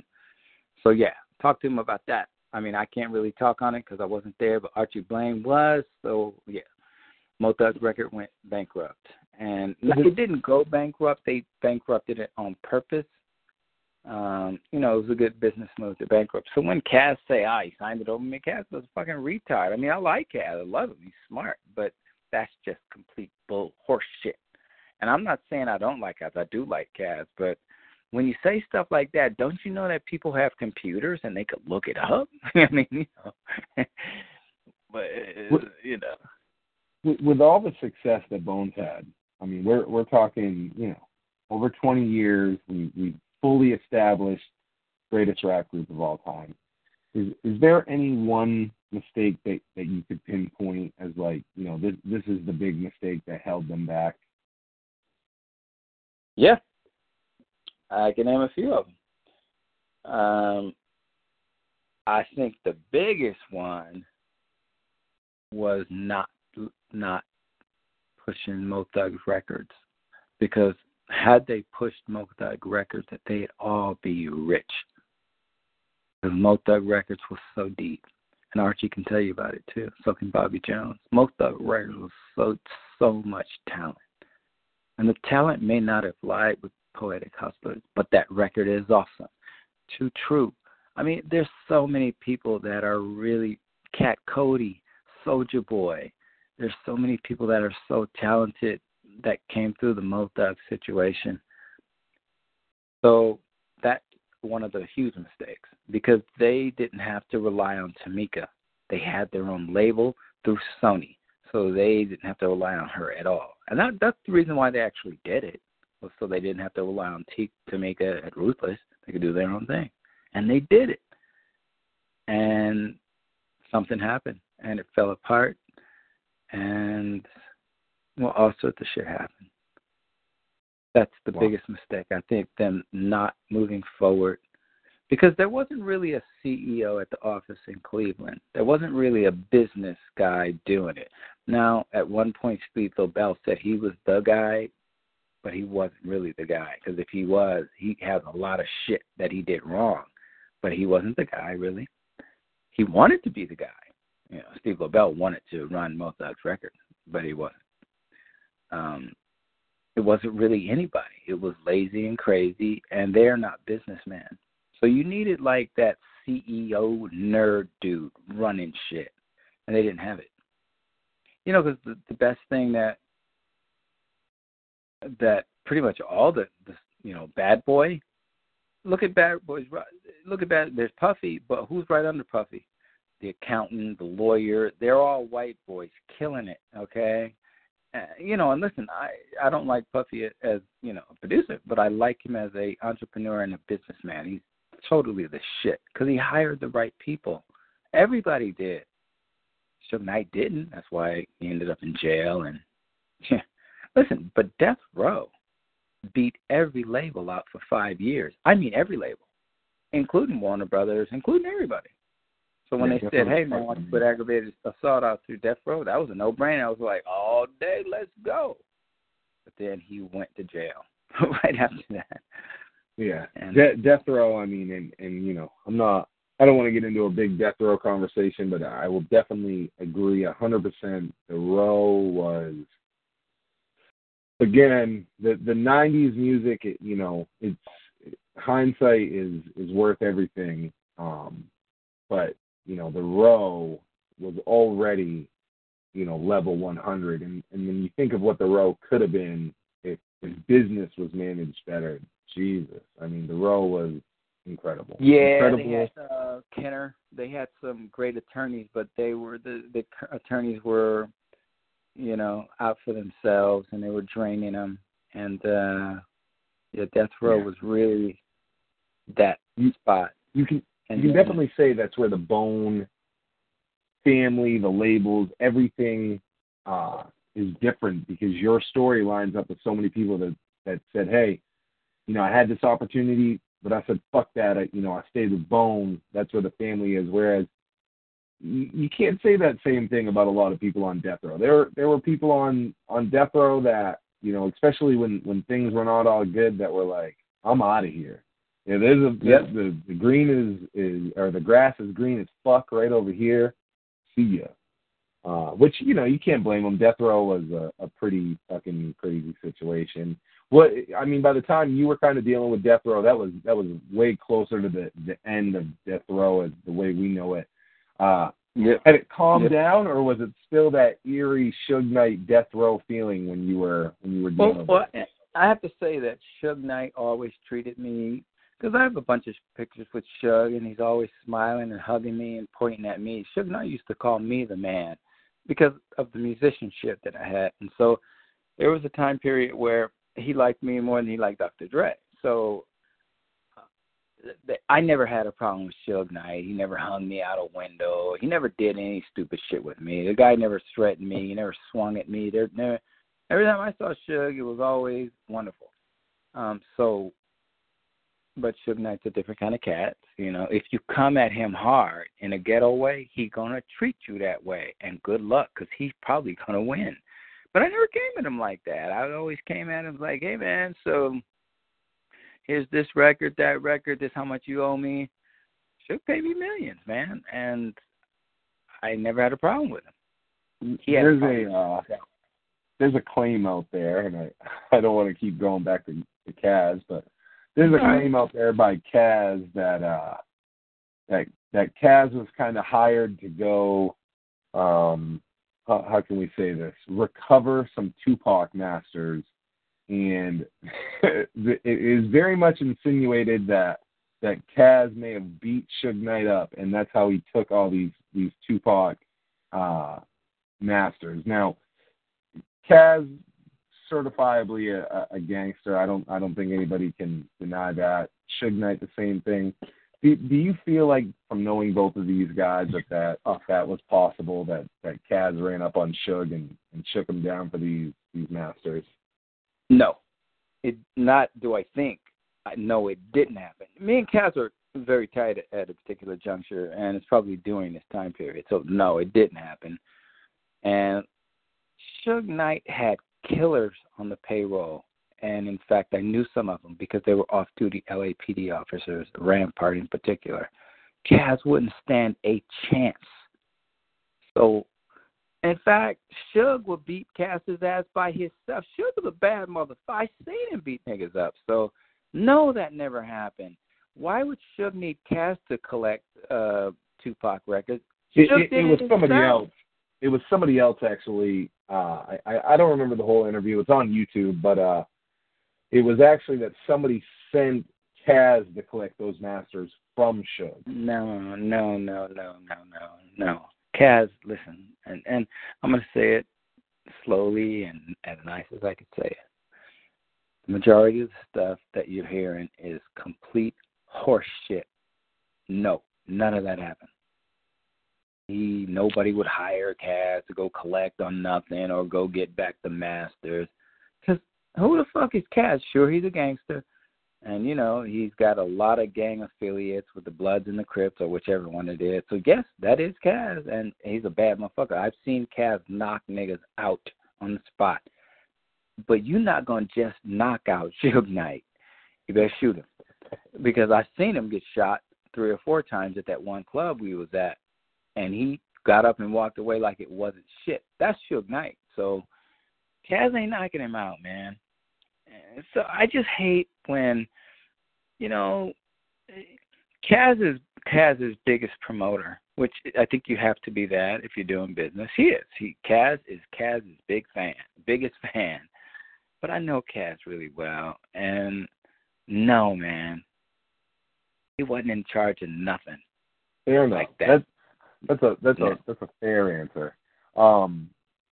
But on the fair thing. side, I'm not talking anything bad about Kaz. He's a good enough guy, and he's a good rapper, and I don't have anything bad to say about him. But as long as I've been around a long time, I have never known Lazy Bone or anyone from Death Row, or Super Sacco, because they knew each other really well. I've never known anybody to ask Kaz to go strong arm and get somebody's masters. That never happened. I mean, who's he going to strong arm? Suge Knight? Yeah. No. Suge Knight got killers around him. No. So Kaz could roll up talking about this, that, cripping and all that, throwing up them signs, and that's where he would lay. You got to remember, you're talking about Death Row. Them niggas would lay you out, and their bodyguards were all cops, LAPD cops, Rampart Division at that. I'm gonna forward you the link, so when we're done with the call, you'll have it in your box. So just recently, Kaz, I was looking at TV, and Kaz was on some fucking surgery shit where he was getting his chest, because he was flabby, I guess, and he went to those guys on the E channel. The famous doctors that do all the plastic surgery. And I couldn't believe it. And I'm looking at him going, this tough ass nigga. And I was like, nah. And I called him. I'm like, what the fuck are you doing? He man, I gotta make my bread where I could make it. And I was like, okay, that's the play you're going at it. Because I know Kaz really well. And I talk to him, no problem. But nah, man, Kaz is not. Kaz wanted all the Mo Thug people and lazy, crazy don't get the time of day. Neither is busy. Lazy doesn't either, by the way, because to them he was like hot air.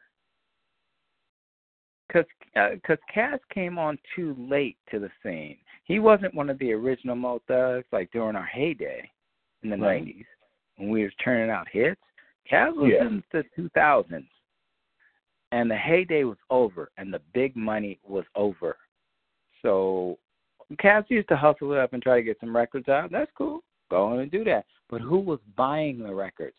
If you don't sell the records, where are you going to get money from? Right. Nah. There you go. So that'll answer. And yes, he's hustler, and he's good at this and that and the other, but yeah, a lot of Bone fans, there's a lot of Bone fans that they some Bone fans don't even want me to have them on the show. I stay pretty impartial. There's probably not anybody else who have on the show. I think what you should do, honestly, is have him on the show if you want. And in his line of questioning, what you do is this. It's kind of like what I did with particular somebody. Let's just say Steve.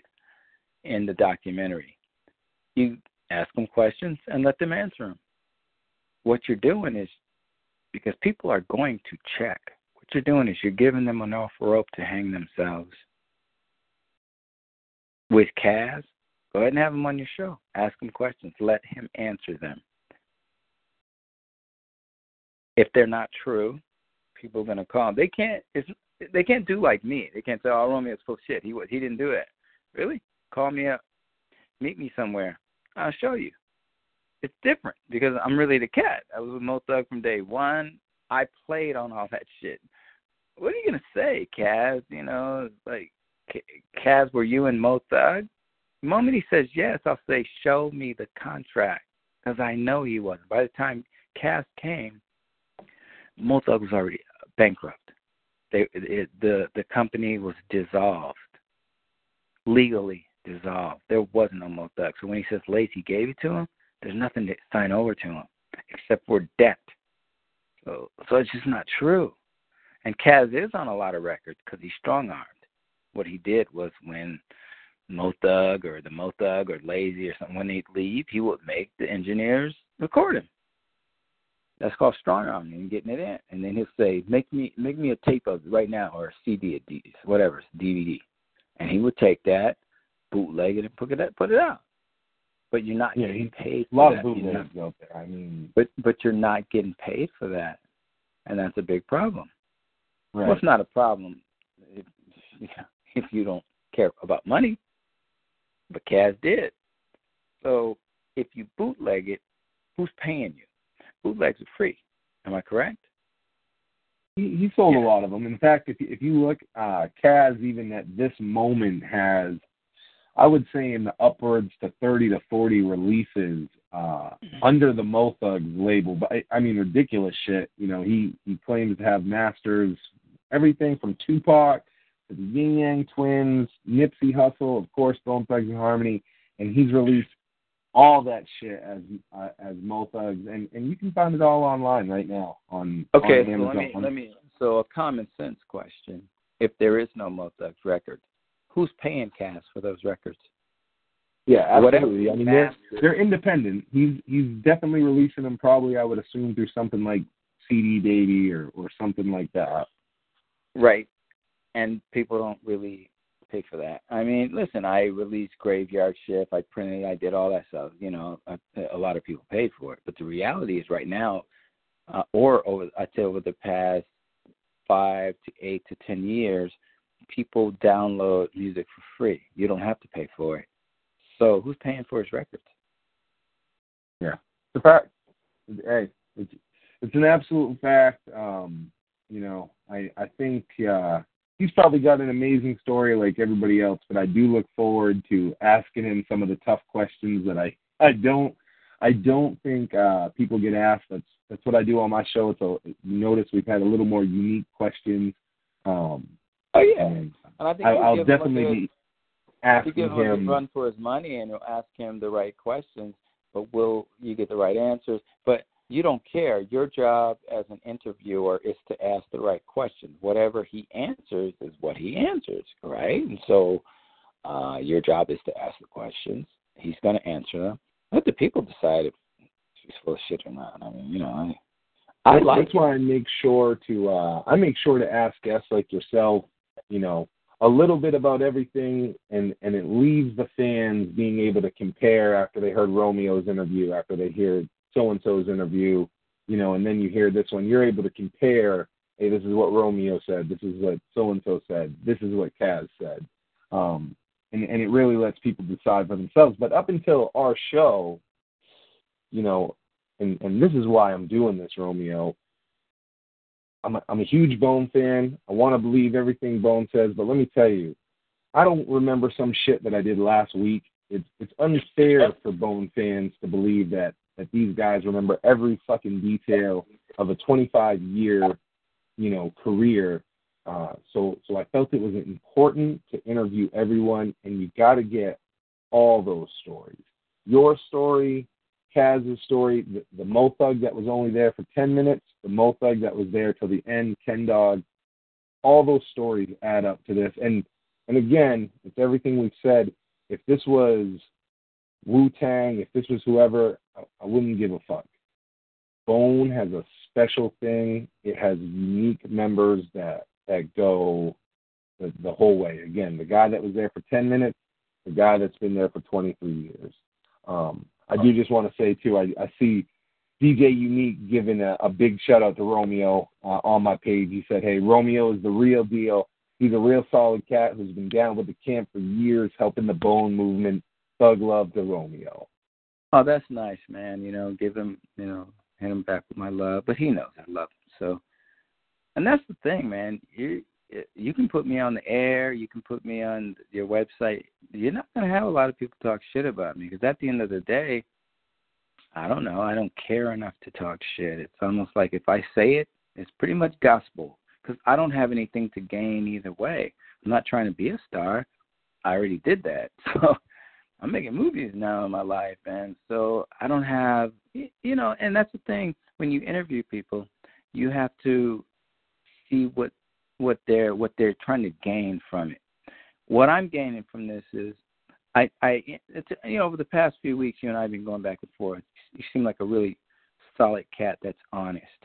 And so what I gain from this is I want my guys in Bone Thugs and Harmony and Mo Thug, I want people to understand what really happened in everything that we talk about in every part of their life.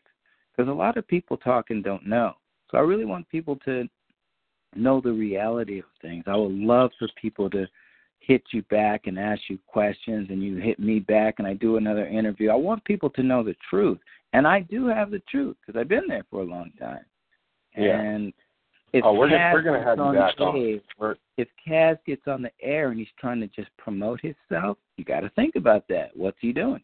He's trying to promote himself. I'm not trying to promote myself. I didn't ask you for anything.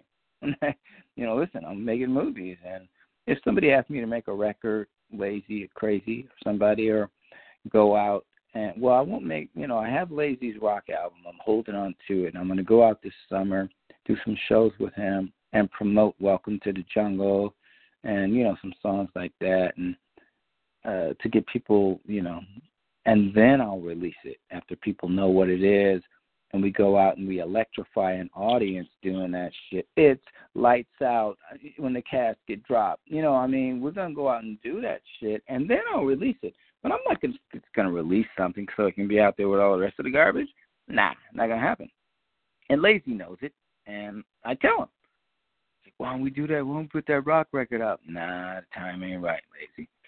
And I love Lazy, but if he asks me to put some shit out and it ain't the time not right, I can say no, because I'm holding all the masters. And I'm not talking shit like Kaz. I was there from day one. And, Romeo, we've done unbelievably, without question, the longest interview that I've done on the show. Right now we're 8 hours. So much gold is covered, and with a 23-year career with Bone Thugs, I'm sure that we have so many more of these in the future. But tonight, I got one more question that I'm going to throw at you, and I feel like that it's an important one. There was a period of time where you were not connected with Bone. Yes. Can you tell us about that time, why that happened, the distance, and what it was that brought you back, to this camp, to this family? Well, I was always connected to them, but there was a time period where I sort of went away because I started doing movies. I started writing. I met Jerry Bruckheimer, and he introduced me to, well, not introduced me, but he sort of sent me to see Anthony Zuiker, who created all the CSIs. And I started doing soundtracks, and I started actually working with Anthony Zuiker, writing and, doing shows for, CSI, NCIS. So CBS wanted us to write a spinoff for LL Cool J. It's supposed to be CSI LA, and Anthony Zuiker ended up going to ABC right after we finished it, so they made it a spinoff of NCIS, which is NCIS LA, which is where LL Cool J currently is on TV, NCIS LA.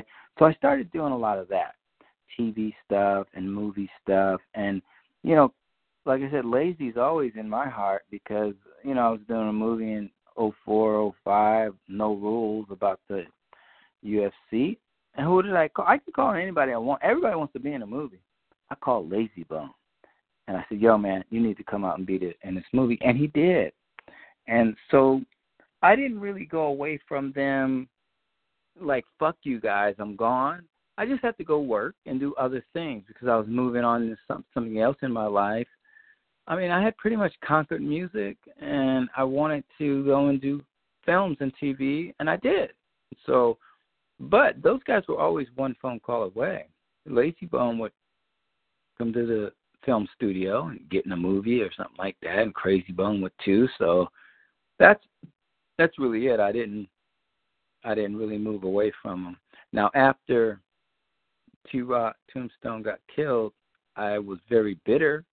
But I was still around for, 3 to 5 more years after that. And then I sort of had to move on. It had a lot to do with, I have a family and I have properties. And if, after Napster came and I wasn't getting paid like I was, in the early 90s, I was getting $100,000 a song. And I would do 5 a night. So, yeah, it was crazy. Oh, yeah, and crazy. So Napster came along and the downloads, and they hadn't perfected that system. It's pretty good now, but they hadn't perfected it. So I was like, all right. And I know a lot of people, and people like me. And they were like, well, why don't you, I'm going to introduce you to this guy. You can do soundtracks on this movie and da-da-da-da. And so I started doing that. And then I started actually working in TV and film and kind of never looked back. I mean, I still... Lazy Bone's always there, Crazy Bone's there, and like I said, now I want to do something for them. I want to try to get them into the Rock and Roll Hall of Fame, and like I've been on this campaign for 3 years. I'll be on it for another 3 until I get them in, and that's who I am. I'm just going to make it happen until they get in. Then once they get in, and I'm the one at the induction ceremony telling my story of how I'm a rock and roll like all you Rock and Roller Hall of Fame guys. But when I saw these 3 dudes sing in front of me and rap, I had to go with them because I didn't like rap until I met them. I'm going to tell that story in front of the Rock and Roll Hall of Fame and on TV. I'm going to tell them, here they are, Bone Thugs and Harmony, and they're going to come up and get inducted, and we're going to play some songs. That's going to happen. I mean, because I am a very determined person. It's going to happen. I'm telling you right now, I'm gonna bug the Hall of Fame so bad that they're gonna just say, okay, we gotta just put these guys in, or these guys not gonna leave us alone. And that's what's gonna happen. I mean, like I said, I'm pretty determined, and as soon as I take my bar, my California State bar, I'll be certified lawyer. I'm a lawyer now, but I have to take the bar, and I'm gonna take it. And I've got all the credits, and I went to school and all that kind of stuff, and Just so the listeners know, very, very few, rappers are in the Rock and Roll Hall of Fame. I mean, it is a limited cast. NWA and Run DMC. That's it. Run DMC. Beastie Boys are in there. I believe Public Enemy's in there. Yeah, that's right. Yeah, that's right. I forgot about those guys. Yeah, they're in. Tupac recently got put in. When it comes to like street, I mean, Bone Thugs is some street niggas. Let's just call it what it is. Like NWA. Once NWA went in, I knew I could get Bone in at that point. Because NWA, Bone Thugs and Harmony is a direct descendant of NWA. So that's when I thought to myself, I could get my dudes in. Because I'm gonna run on the Eazy-E ticket as much as I can, and Dr. Dre and Ice Cube. Because listen, Bone Thugs and Harmony is a direct descendant. And we're trying to define a rock star, what it is to be a rock star, Romeo. Can you think of? I mean, even the acts that I just named. Can we think of anybody that defines what it is to be a rock star the way that Bone Thugs and Harmony does in rap music? Well, and this is Rock and Roll Hall of Fame, the idea. And, Gene Simmons from KISS said, why are we letting rappers in the Rock and Roll Hall of Fame? They're not letting us on the BET Awards, and I'll tell you why. And, I know Gene Simmons. Him and Paul Stanley managed me. I was in a band that they used to manage back in the day. I know so many of these fucking people. I've been around quite a bit. The answer is this. Can you rap, Gene Simmons, or Paul Stanley from KISS? No, then shut the fuck up. Can Bizzy Bone be a rock star? Yes, he can. Without a doubt. A rock star is this. A rock star is a guy like Lazy Bone or Bizzy Bone. Crazy Bone is not so much a rock star. He's a rock star because he's the most talented guy in the rap world ever, I think. But Bizzy Bone's a rock star because a rock star is a guy that it's an attitude. It's a disposition. They're great at what they do. They can walk on the stage, and the fans are going to go absolutely ape shit. That, my friend, is Bizzy Bone. And he is going to run around that stage and rock that motherfucking stage. Now, he doesn't need a guitar in his hand because his dude, Romeo Antonio, got the guitar in his hand. Every rock guy that's in the Rock and Roll Hall of Fame has a rock band behind him. Well, guess what? So does Bone. As soon as they call me, they do. So what's a rock star? A rock star is a disposition of a musician that steps on the stage and motherfuckers lose their mind. I have been over the past 20 years on stages with Bone Thugs and Harmony, and yes, people lose their mind. So when Gene Simmons says, can we be on BET and get the BET award? Nope, because you don't know a motherfucking thing about hip-hop. Well, how do they know a motherfucking thing about rock? Well, let me show you. Where should we show up? And that's my answer for everybody. I'm not to take my word for it, dude. I'm like, give me a motherfucking address, and we'll show up. I'll call Lazy. I'll call Crazy. I'll call Busy. I'll call Flesh. And they don't all have to show up. I just need one of them. And then I'll show you what a rock star is. Because let me tell you, Busy is a rock star if there never was a rock star. That dude, his presence on stage, he commands the audience. Steven Tyler. Steven Tyler has no carry. Okay, let's back up. Steven Tyler. So we're doing Live Aid. I did Live Aid, right? With Aerosmith, Run DMC and all, yeah? Right? Gary Durden blew Steven Tyler off the map singing Machine Gun and walked his way. So Steven Tyler, yes, he's a rock star, absolutely. I can tell you this. Give Bizzy Bone a microphone, give Steven Tyler a microphone. Give me a rock band behind him. I don't give a fuck who it is, whether it's Aerosmith or Motley Crue. Steven Tyler will have his hands full trying to fuck with Bizzy Bone. Anybody will. If you've ever seen Bizzy Bone live when he's hot and on, dude, I don't think anybody can fuck with him, to be honest with you. I've seen him command a stage and run from side to side and dance and run and rap and sing. He's a rock star. So the person that tells me they can't be in the Rock and Roll Hall of Fame, I'll say, give me an address and we'll be there. And you come tell us that after we finish doing a couple numbers. You know, I something that John and I have talked about in terms of Busy, because, you know, John spent a few days with Busy while he was recently doing a video out in L.A. And I told you my story about, you know, Busy. And there's certain people that when they're in the room, you can feel the greatness. The greatness is so heavy around them that they can't carry it all, and it pushes off of them, and you almost get a little bit of it just dusted onto you because they have so much. And when I was with Busy, it sounds crazy to say, but I literally felt like a bigger deal, like I could achieve more. He gives off such a vibe that is just like no mercy, motherfucker. And you see it in this guy's eyes when he talks to you. And here's what I didn't tell you. I was going to say, this is what I didn't tell you about our story. Just to bring listeners up, you know, I my whole life wanted to just meet Bone Thugs and Harmony.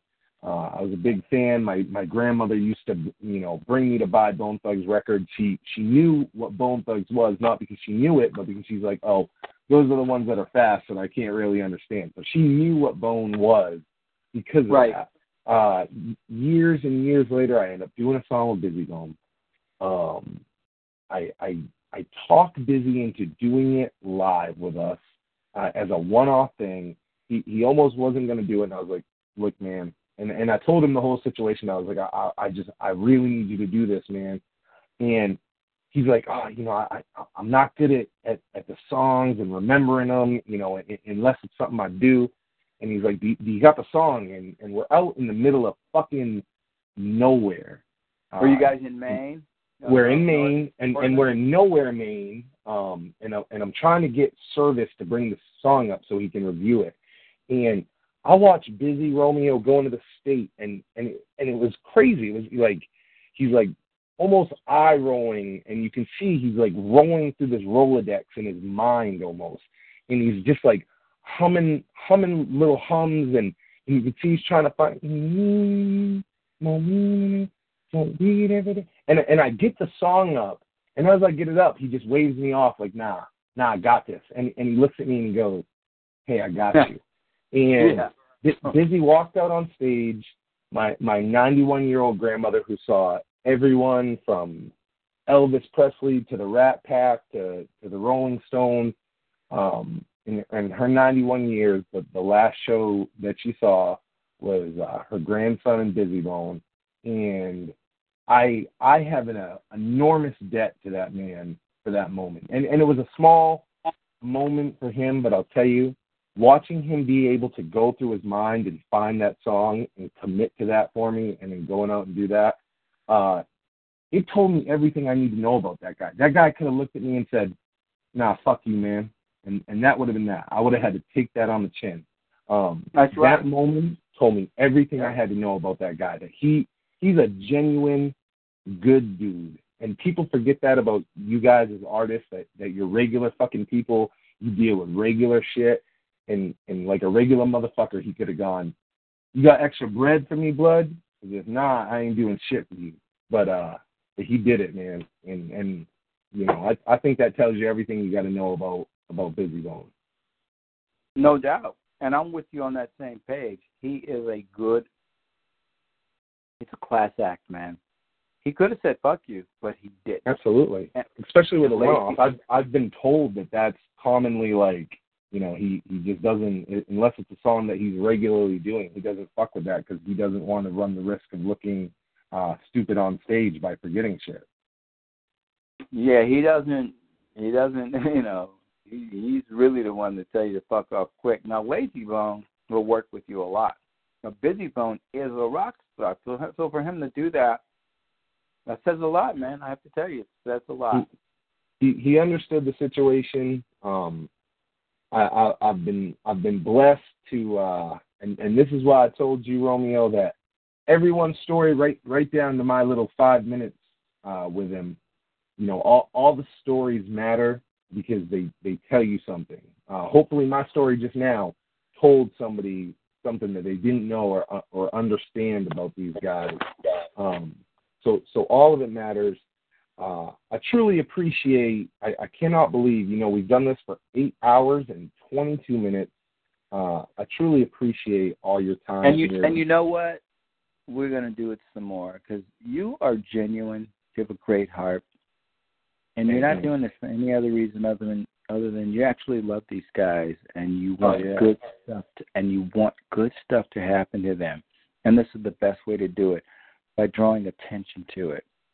These guys should be in the Rock and Roll Hall of Fame. In fact, this campaign that I'm doing, I'm going to get you involved in it because they have to get in there.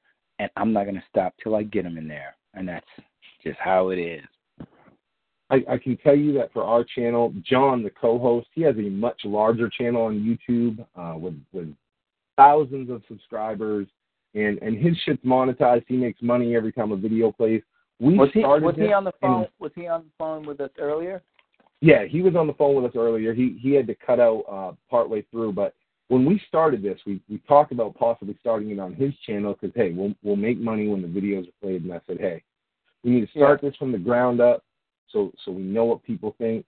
So I can promise you it's 1,000,000% genuine because every second that I put into this, our videos are not even eligibly monetized. We make no money off of this. In fact, I have a ton of money dumped into this, and I do it for the love of it. I love the story, and I will say that in terms of Bone, the only thing that they've lacked over the last 25 years is somebody to organize and just historically collect these facts. And absolutely. I was in like, fact, you know what? You got to step up and do this. The filmmakers that I'm working with, that was the one thing that they said too. They said, how are they this huge and this great, and no one has been keeping up with their shit and collecting all that shit? And I said, man, I don't know. To me, it falls on the manager, Steve Lobel. But I don't want to say that because me and Steve will get in another fist fight, but nobody has been doing it. Yeah, it needed to be done, and that's a big reason why we did this. We said, hey, there's more that needs to be told. It's got to be there. It's got to be solidified, forever. Bone's story is there forever, bro. If Bone stops tomorrow, their story is there forever. But in my mind, I said, hey, Too True, Soulja Boy, Poetic Hustlers, Kaz, who the fuck ever, I said, all these things need to be, solidified. And Bone did a lot for me in my life. That's my girl, Thug Queen, by the way. She's awesome. You need to talk to her. She's set to come on the show. Yeah, that's my girl. When you talk to her, tell her Romeo loves her. I'm waiting to marry her. That's my girl, man. We've heard that from more than one person that was connected to Mofo. She is the best. She's salt of the earth, my friend. And Crazy Bone kind of adopted her like a little sister, man. Crazy Bone loves Thug Queen. Everybody loves Thug Queen, man. She's just good as people. My understanding is, I guess even though she's not technically with, the life or anything, my understanding is it's still, really good blood there, and she still comes around Bone, and people still really like her. Well, they all love her, whether it's Crazy Bone with the life or Lazy with Mo Thugs. Everybody likes Thug Queen. I mean, every one of them. She is beloved. That's why she's Thug Queen. She's the thing. She's the queen of the thugs. Everybody loves her, man. Make sure you tell her Romeo loves her. Loves her. I love that. Yeah. Thug Queen is my girl. We stay in touch. So I love Thug Queen, man. Her disposition is so awesome. When we were doing Ghetto Cowboy, like shooting the actual short film, she was the best. She didn't complain once. We shot for like 4 days, man, and she never complained. She was always on point. Down for whatever. Let's ride. She's just the shit. I love Thug Queen. Let me ask. Every time I'm about to wrap this up, I think of something else I want to ask you. Did you ever have any involvement, or do you remember Bruce Hathcock? He worked a lot with DJ Unique and he did songs with Bone. He sang. Did you ever have any I know who Bruce is. Yeah. I thought Bruce was a great talent. Bruce is going to come on the show too, and Bruce got involved with Bone at a really weird time where kind of Bone was in a dip, and DJ Unique had a website, and he was really putting out like a lot of Bone projects, and he started like Bone Thug Records for a minute, and that's the time Bruce was around, and I've always thought it was unfortunate that Bruce came in during kind of that dip, because if Bruce would have come in at the right time during that dip. Yeah, exactly.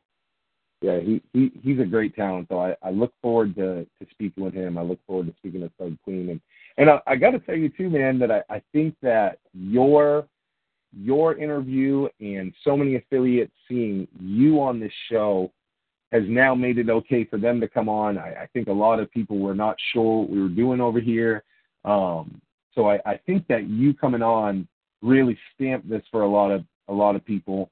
No doubt. So I appreciate you coming on.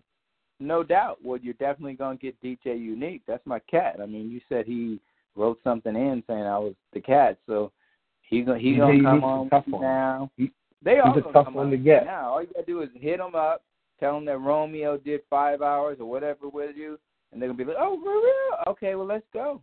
I mean, because, listen, like I said, I try to keep it real.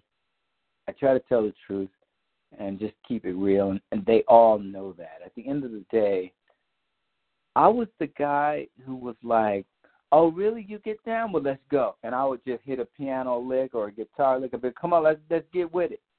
And so that's just the real cat, and that's who I've been to everybody in the Bone Thug world forever. And like I said, I don't know if anybody hates me, but I doubt it because I don't give them a reason to. The reality is, I wasn't in it for the money. You got to remember, when I left Prince, I was already set. Madonna was paying me $10,000 a week just to, I mean, you know what I'm saying? I mean, Michael Jackson, I was getting like $10,000 or $15,000 a week. So by the time I got with Bone, I had a high rise. I mean, no, I was already set. So I never did it for money. I did it because they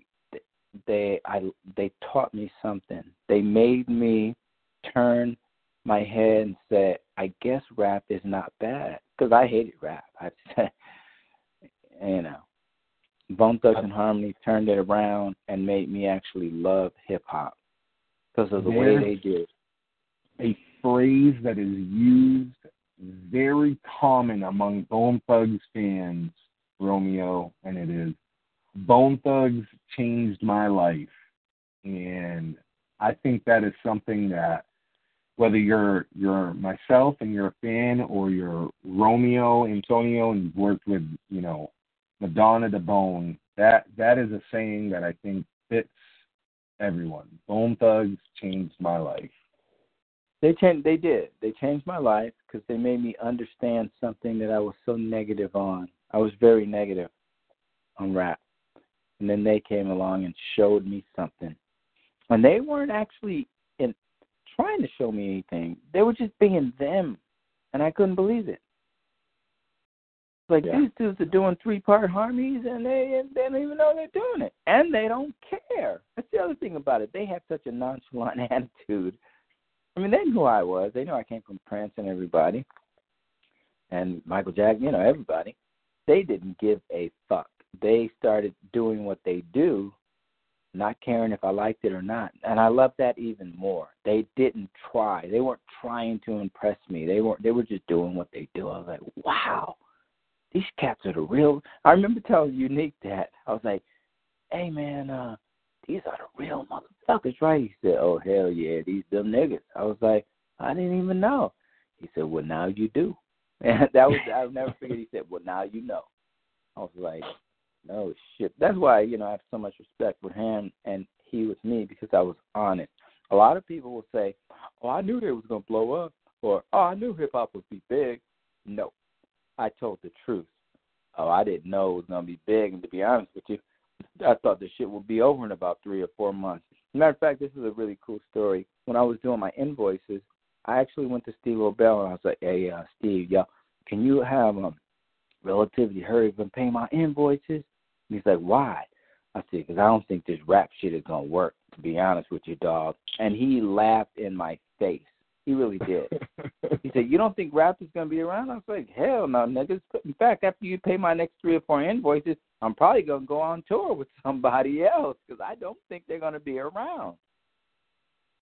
And I said it, and I admit that I said it. And listen, I'm wrong. I'm 100% wrong. But it takes a real man that can admit when they're wrong. And I am a very serious musician, and I'm telling the world, and I'm going to tell the world when I'm standing up at the Rock and Roll Hall of Fame that I was wrong, and I am wrong. You probably couldn't be more happy to be wrong about something than to be wrong about that. Well, that's right. And I was completely 100% wrong. These guys were here to stay, and they taught me something. And being on tour with them, because, you know, we went down to the South, and they introduced me to Andre 3000 and Big Boy from that group. We was down in the South, and Lazy Bone took me to an underground club, like somewhere outside of Atlanta. And I was like, where we going, dog? Come on, nigga, let's go. I'm going to show you. And he took me to an underground club, and they were Andre 3000. He was in there with, you know, with almost like a setup, like a band, like a rock band of sorts. Yeah, that makes sense. Okay.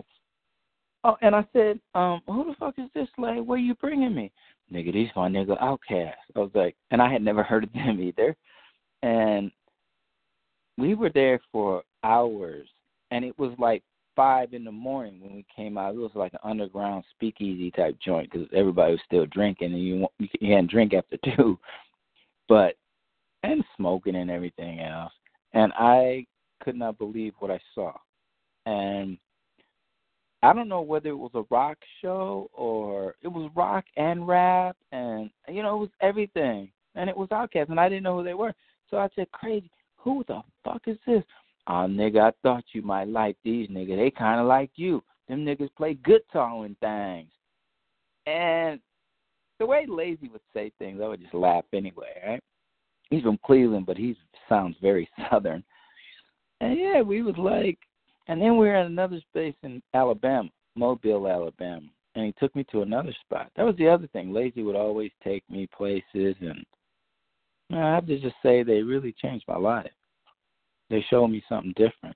I became the biggest Outkast fan on the planet after that night. I was like, what they call Outkast? Okay. And then the record came out. I was like, what? Lazy, you know these guys? Oh, yeah, these my niggas. I was like, all right. I don't know, man. They really changed. Yeah, they changed me in a good way. Yeah, you know, Outkast is one of those legendary acts. I mean, shit. But definitely, but Lazy knew the cats, and everywhere Lazy knew, he knew everybody. And so he would take me with him, and Crazy would take me with them, and I don't know, man, it was just a different world. And, man, in so many different ways. Just going through the South with those guys and Nashville and, oh, man, good times. I have to tell you that. I'll never forget it. And it changed my life. It made me look at music a different way. It really did. The drums, or the drum machine and the drums and the beat became a bigger part of my production at that point. Because usually you just do a 4/4 drum track, and as, you know, the pop or a rock thing, you get your chords around it, sing the motherfucker. I started seeing how, because drums, you know, and the drum machine is such a huge part of hip-hop. I mean, it's huge to make a beat. I mean, it's easy enough to make a beat, but you got to make a beat that people like. And, you know, I don't know, man. It just changed a lot of things with me, man. I have to say that they turned me on to a lot of things. And I'll never forget what they did for me. Because I felt like I was a much more rounded musician, even as a rock guitar player or a drummer or a piano player or bass player, much more rounded after my years I'd say after three were Bone Thug, I was a very different person musically. Romeo, it's been a huge interview. I want to thank you so much for being what I consider at this point the greatest guest that I've had on Beyond the Harmony. I truly hope that you make your return to the show, and because I feel like with as much as we've talked, we've just scratched the surface.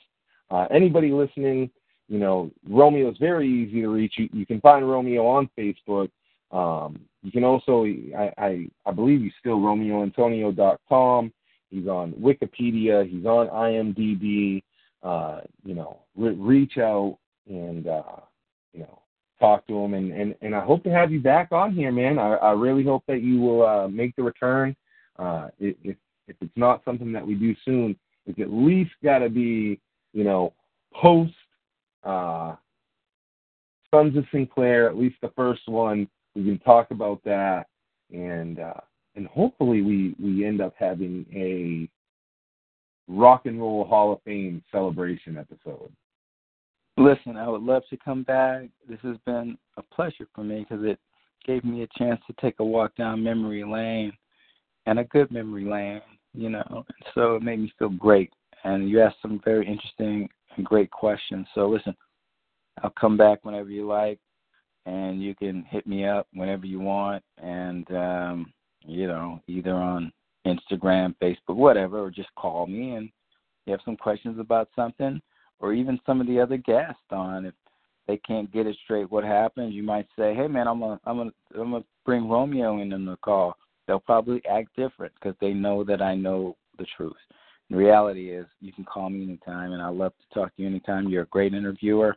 You're a great person. I appreciate what you're doing for my boys, Bone Thugs and Mo Thugs, because I love them.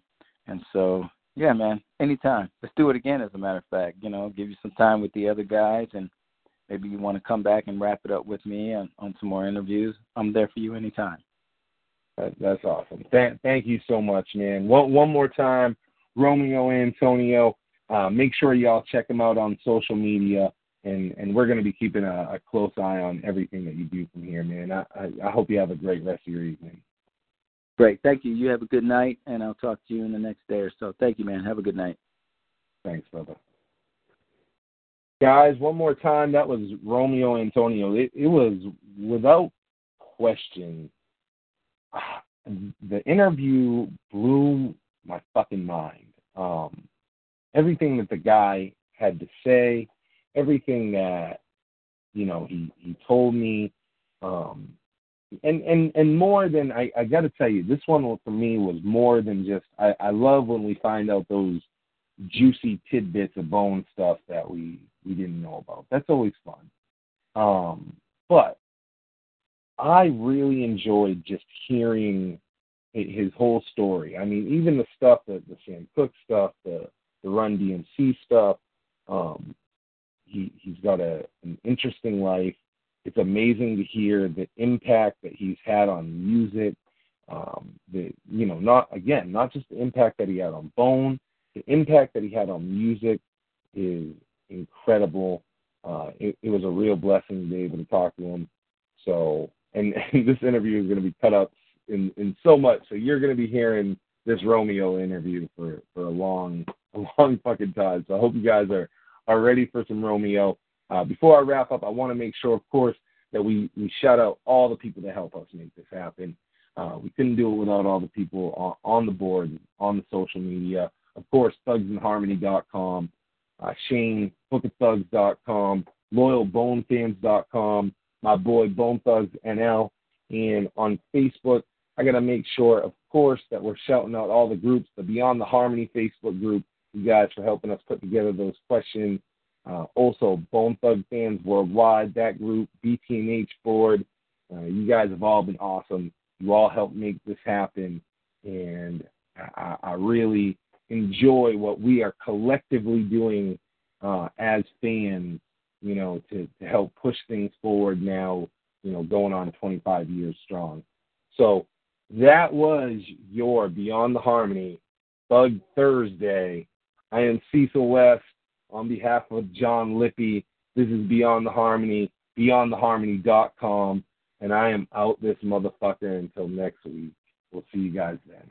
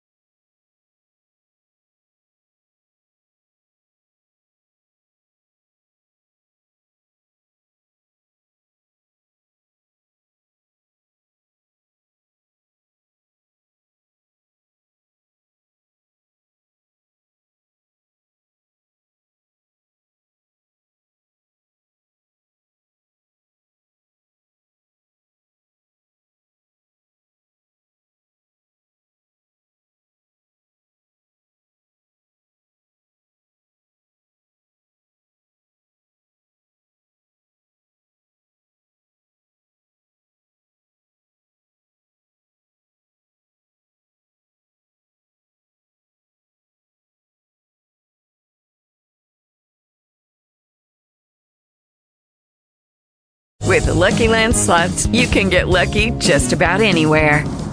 This is your captain speaking. We've got clear runway and the weather's fine, but we're just going to circle up here a while and get lucky. No, nothing like that. It's just these cash prizes add up quick. So I suggest you sit back, keep your tray table upright, and start getting lucky. Play for free at LuckyLandSlots.com. Are you feeling lucky? No purchase necessary. Void where prohibited by law. 18+ terms and conditions apply. See website for details.